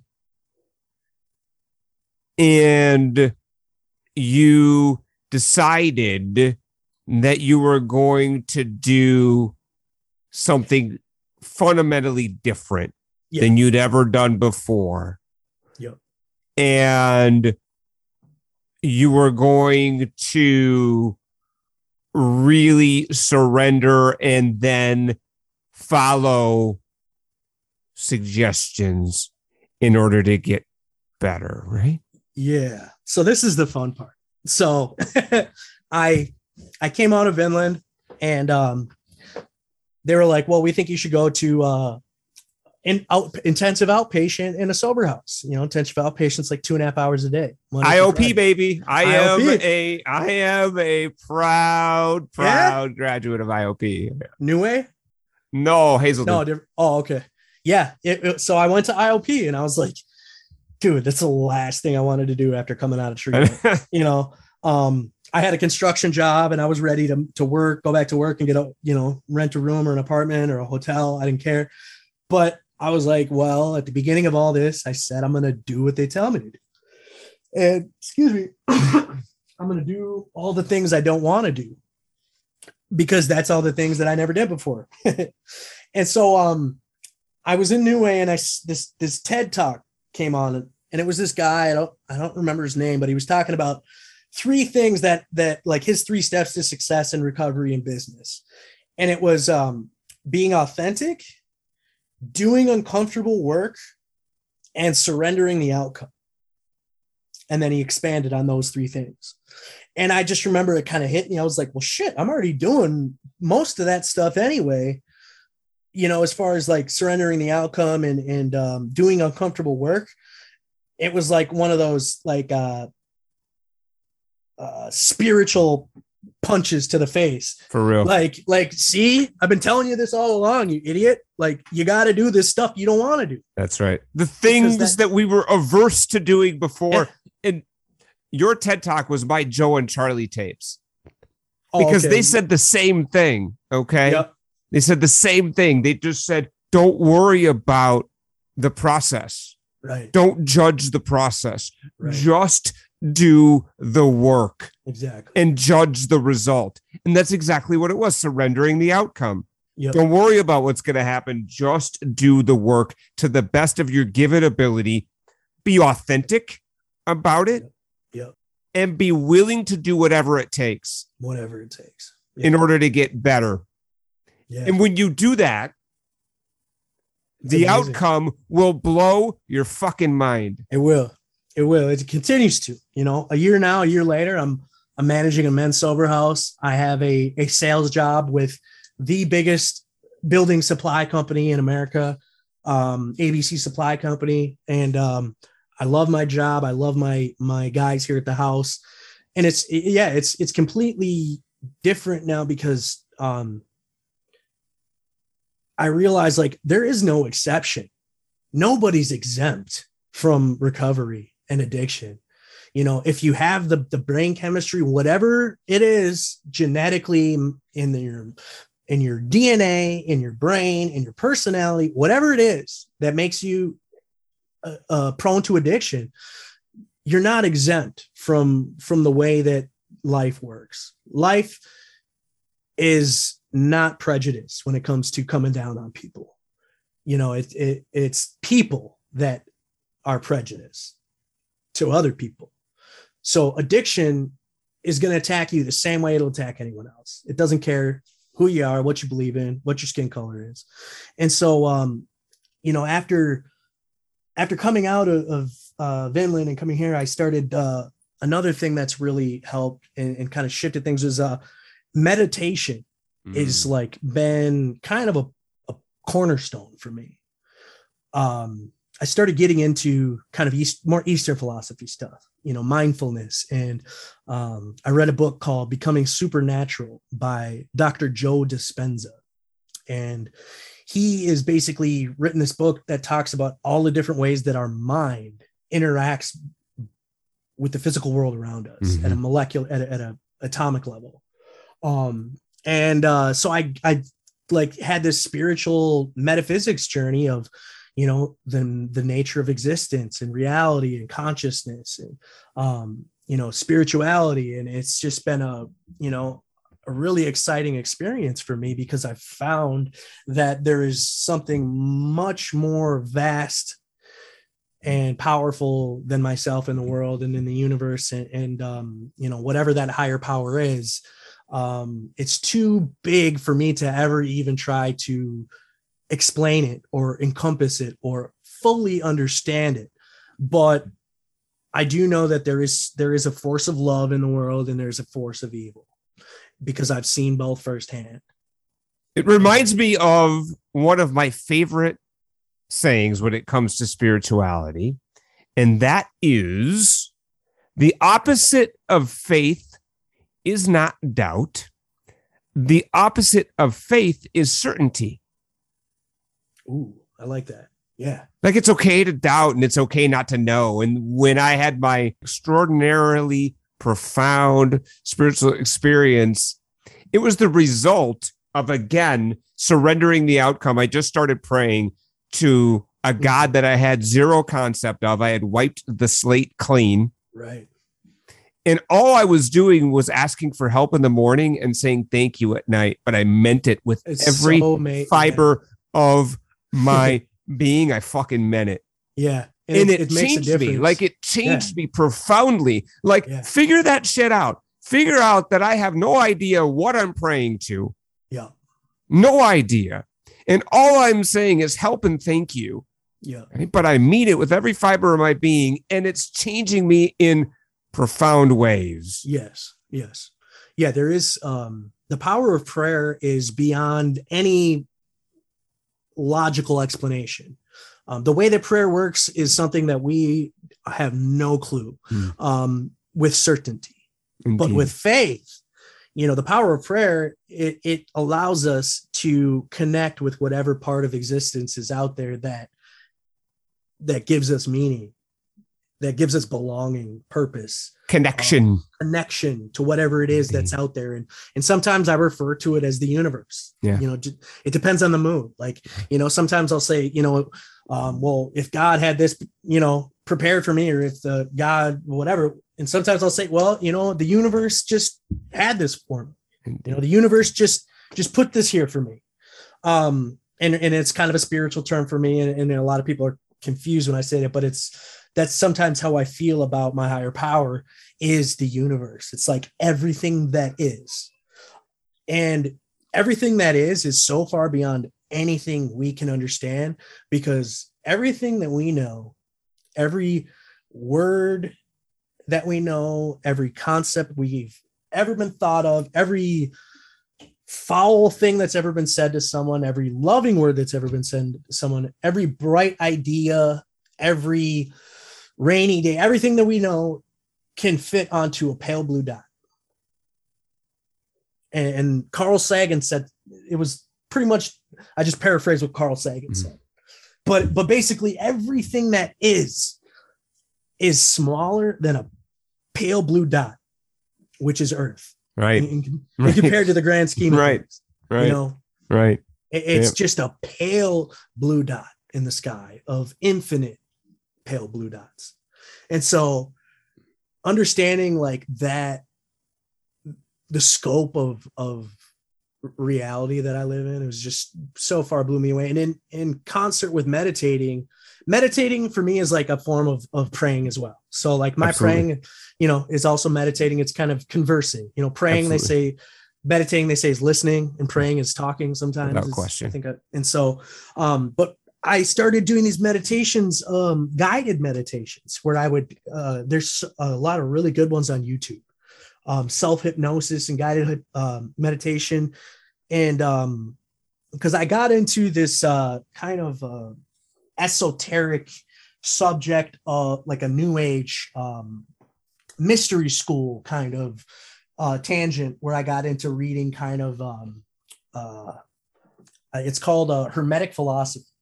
And it's a type of philosophy that's really popular with like kind of secret societies and like just your conspiracy theorist type people often say that these are the philosophies that people use to run the world. But really what it is it talks about like, principles that govern the universe and govern like our existence and vibrations and thoughts. And, and so when I started learning these things about physics, like, there's a famous, it's called the double slit theory. And this is kind of in modern physics where they shoot particles through two different slits and they turn into waves, and they create a pattern when they go through these slits behind it. They hit the wall and they create this little pattern. And when they go to measure it, the mere act of watching it, to measure it, the mere act of doing that changes it, because the particles are aware that they're being observed, and so they change. And it's one of those crazy anomalies in physics that we can't explain. And this book by Joe Dispenza kind of digs deeper into that, about how people are changing their biology, their serotonin levels, right. All these different parts of their. Profoundly interesting. It just illustrates there's so much more that we don't know than we do. Exactly. And for so, sure. Thank you, because I would have you wouldn't have got me back if I would have. Speaking of getting you back, we're gonna ask you some closing questions. Are you ready? Let's do that. What does your daily or regular recovery routine consist of? So I Monday through Friday I work. I get up and I work. I go to it's like less than 10-minute drive, but I work during the day, and then I come home. And it depends day to day. Like I spend a lot of time journaling, a lot of time. So one thing I do is I like to produce music. I've always liked like poetry and stuff. And so when I got out of treatment last year, I kind of knew, like I told myself basically, like, dude, you got to get a hobby. You got to start finding, stuff to do, because, all the time you spent doing drugs. That's it. A lot of the practicality around recovery is filling the void of our time that used to be spent finding, preparing, managing, and engaging in our substance of choice. That time is now available, and we have the opportunity to fill that time with positive things. Yeah. And so that's what I try to do. I go to different meetings sometimes. I can't lie though. Lately I haven't been hitting up a lot of meetings. It's, there's no excuses, but I do, I still do hit up my meetings in Meraki. We have Thursday recovery meetings. And so sometimes I still speak. I volunteer to speak at different places. Right now I just met, there's a new treatment center in Twin Cities called Twin Cities Wellness Center and Recovery Gym.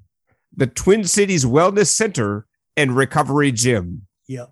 Tremendous. And so I had recently learned about this gym treatment center, and I was like, she posted a picture, and it had like boxing bags and stuff.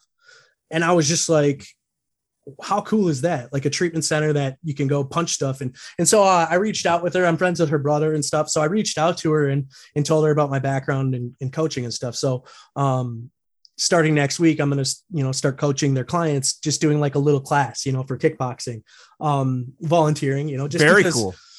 That's the type of stuff that it doesn't matter what it is day to day. You just need to find something you enjoy. Fill your time with positive things, for sure, that are connected to your gifts that you're starting to rediscover and aligning you with that purpose. That is absolutely tremendous. Nick, what book or piece of recovery literature had the biggest impact on your recovery? You may have already mentioned it already, and if that's the one, you re-mention that, but hit us with your best quit lit recommendation. Oh man.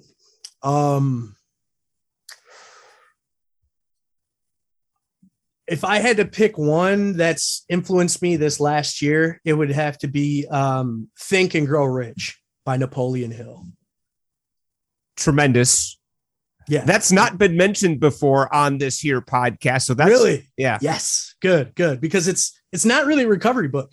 I mean, it can be, it's more of a self-help business type book, but it just fit with my place in life right now, in the season and the time I read it. I was just like, dude, this guy gets it. Like, and there's love it. Yeah. Amazing book. What is the best piece of advice you have received in recovery thus far? I think, and it's advice that was given to me a long time ago, and it wasn't even about recovery, but it was a friend of mine named Jason. I'm still friends with today. he told me one time, Nick, always trust your gut. And that stuck with me from that day on. And when I say trust your gut, there is an innate instinct that I think every person has that is connected to some sense that we don't understand outside of our normal senses. Eye, smell, touch. There's a part of us that will, the spidey senses will kick off. You know something's wrong. And it's saved my life many times, and it's pushed me to be to where I am now. If you feel deep inside that what the right thing to do is, no matter how hard it is, do it, because that'll change your life. Those are the things that change your life. Doing the hard rights over the easy wrongs. I absolutely love that. Yeah. Trust your gut. What is the greatest challenge you've had in recovery thus far? Myself, getting outside of myself, really. And I think that's been a common denominator all along, is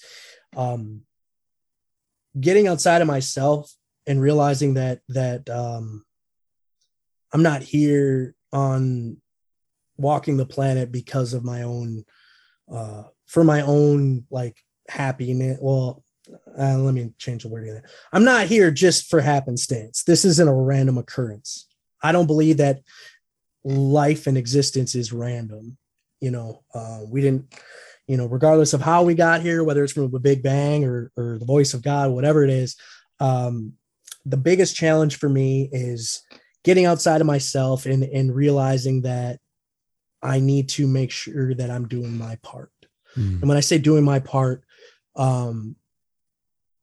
I think that I have a responsibility to help others that struggle with some of the same things I did, because it took people like me to help me get out of where I was at that time. It took somebody that had been in my position before and gotten out of it.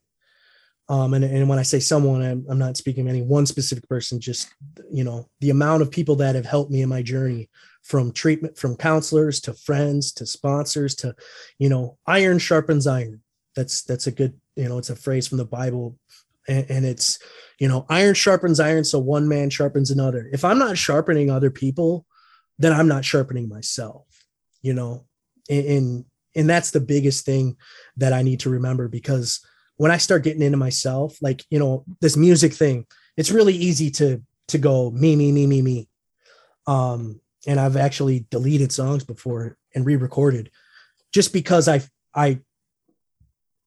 don't want it to be like me. I want, and so in my music, I don't talk about how cool I am. I talk about how much pain I've been through, because that's the shit people want to hear. I talk about, the struggles I've been through, and I share the pain and the experiences and the loss, because that's the real shit. That's the shit that people care about, because that's the shit that they feel too. And when you can show someone that they're not alone emotionally, I think that's one of the greatest gifts you can give someone, because there's a certain depth of darkness you can get to when you feel alone that is below anything else. Life can be really shitty, but then when you're alone, at least when you're not alone, you're shitty with other people, right? But when you can reach out to someone, whether through a song, through a sentence, a phrase, a letter, whatever it is, when you can reach out and show someone that they're not alone emotionally, like where they hear what you said and it instantly resonates inside them, and they're like, wow, that's exactly how I feel. That is what I think my purpose is to reach out in whatever way I can to show people that, we're all here together, type thing. When we can get out of ourselves, and act in love, kindness, and service to our brothers and sisters in and out of recovery, I truly believe that is why we are here. Totally.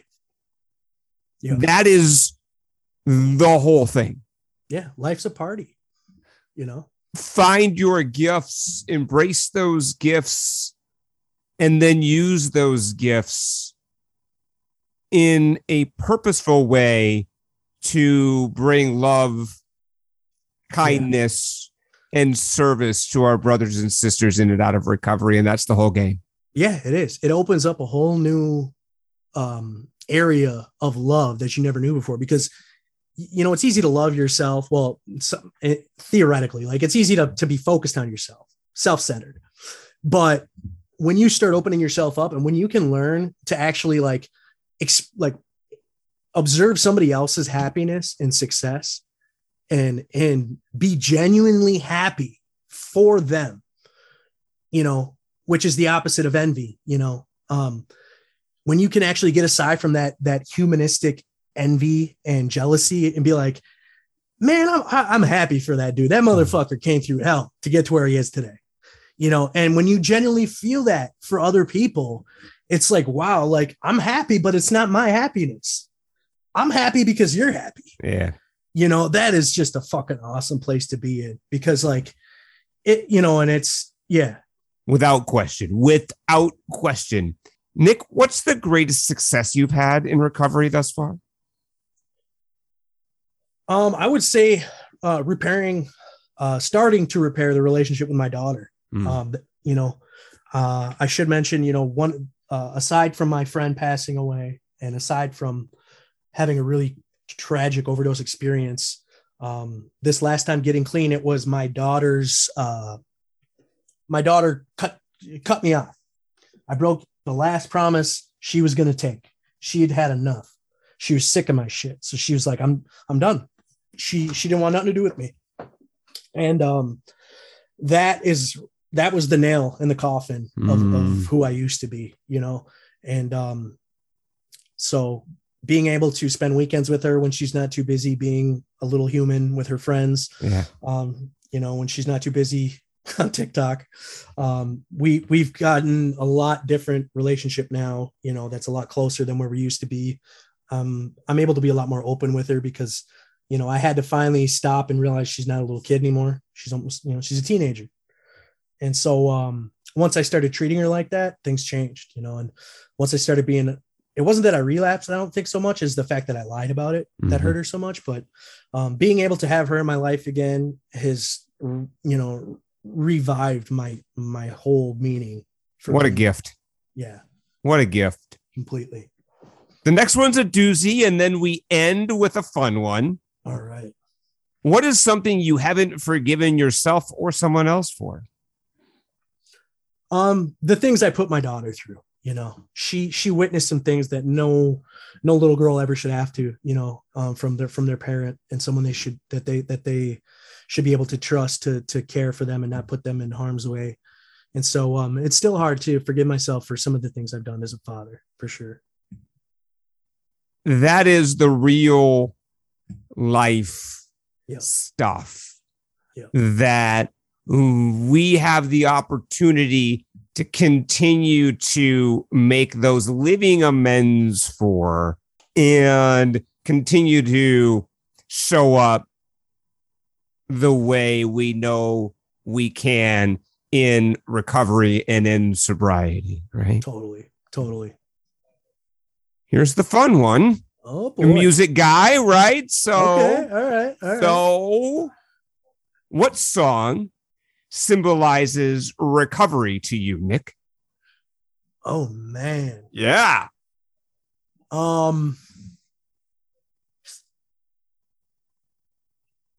There's a song that's on Spotify called When I Fell Down. When I Fell Down. And who does this song? Nikki Logos. NICKY-LOGOS. And that's the first song that I ever produced by myself and released by myself. And it's on Spotify and in other places. But That is a song about my recovery. It symbolizes everything I went through. And I wrote that song while I was in Vinland last year, and I released it, I think, this summer. That's tremendous. That will be added to our Spotify playlist. Hell yeah. Awesome. On the Way Out podcast. So if you are listening right now, check the show notes. We will have When I Fell Down by Nikki Logos. Yes. AKA Nick Warnke. Yep. We will have a link to Heroin Survivor. We will have a link to Survivor Sessions, the podcast. Awesome. We will have Nick's recovery advice. We will have his Quit Lit recommendation. All of that will be in the show notes. In addition, we'll also throw a link in there for the highly sensitive person. It's a great website that I'll put on there by the doctor and researcher that pioneered this work, Dr. Elaine Aaron. There's a handy little quiz on there too, so that's pretty cool. So all of that amazingness will be in the show notes. So if you're listening right now, check that out. Nick, thank you so much, brother. Yeah, man. Thank you. It's been a blessing, man. It's been an absolute tremendous experience, and I can't thank you enough for taking time to share your recovery journey with us and all of the experience, strength, and hope that went along with it. It was amazing. Amen, man. I appreciate it, man. I appreciate you. Have a good one. And everybody that's listening, man, just keep shining. And thank you, everybody out there in Way Out Podcast Land. We will talk to you next time. Thank you for being a part of The Way Out. We appreciate your ears. We're sharing powerful recovery stories and recovery power topics every week. So keep listening up. If you would like to reach out to the show, you can visit us on the web at wayoutcast.com. That's wayoutcast, all one word, .com. There you can subscribe to the Way Out podcast on all of the major podcast aggregators, such as iTunes, CastBox, Stitcher, TuneIn, Podbean, Overcast, and more. Or simply drop your hosts a friendly email at share@wayoutcast.com. If you or someone you know would like to be a guest on the show, contact us at share@wayoutcast.com. See you next time, and remember, if you don't change, your sobriety date will.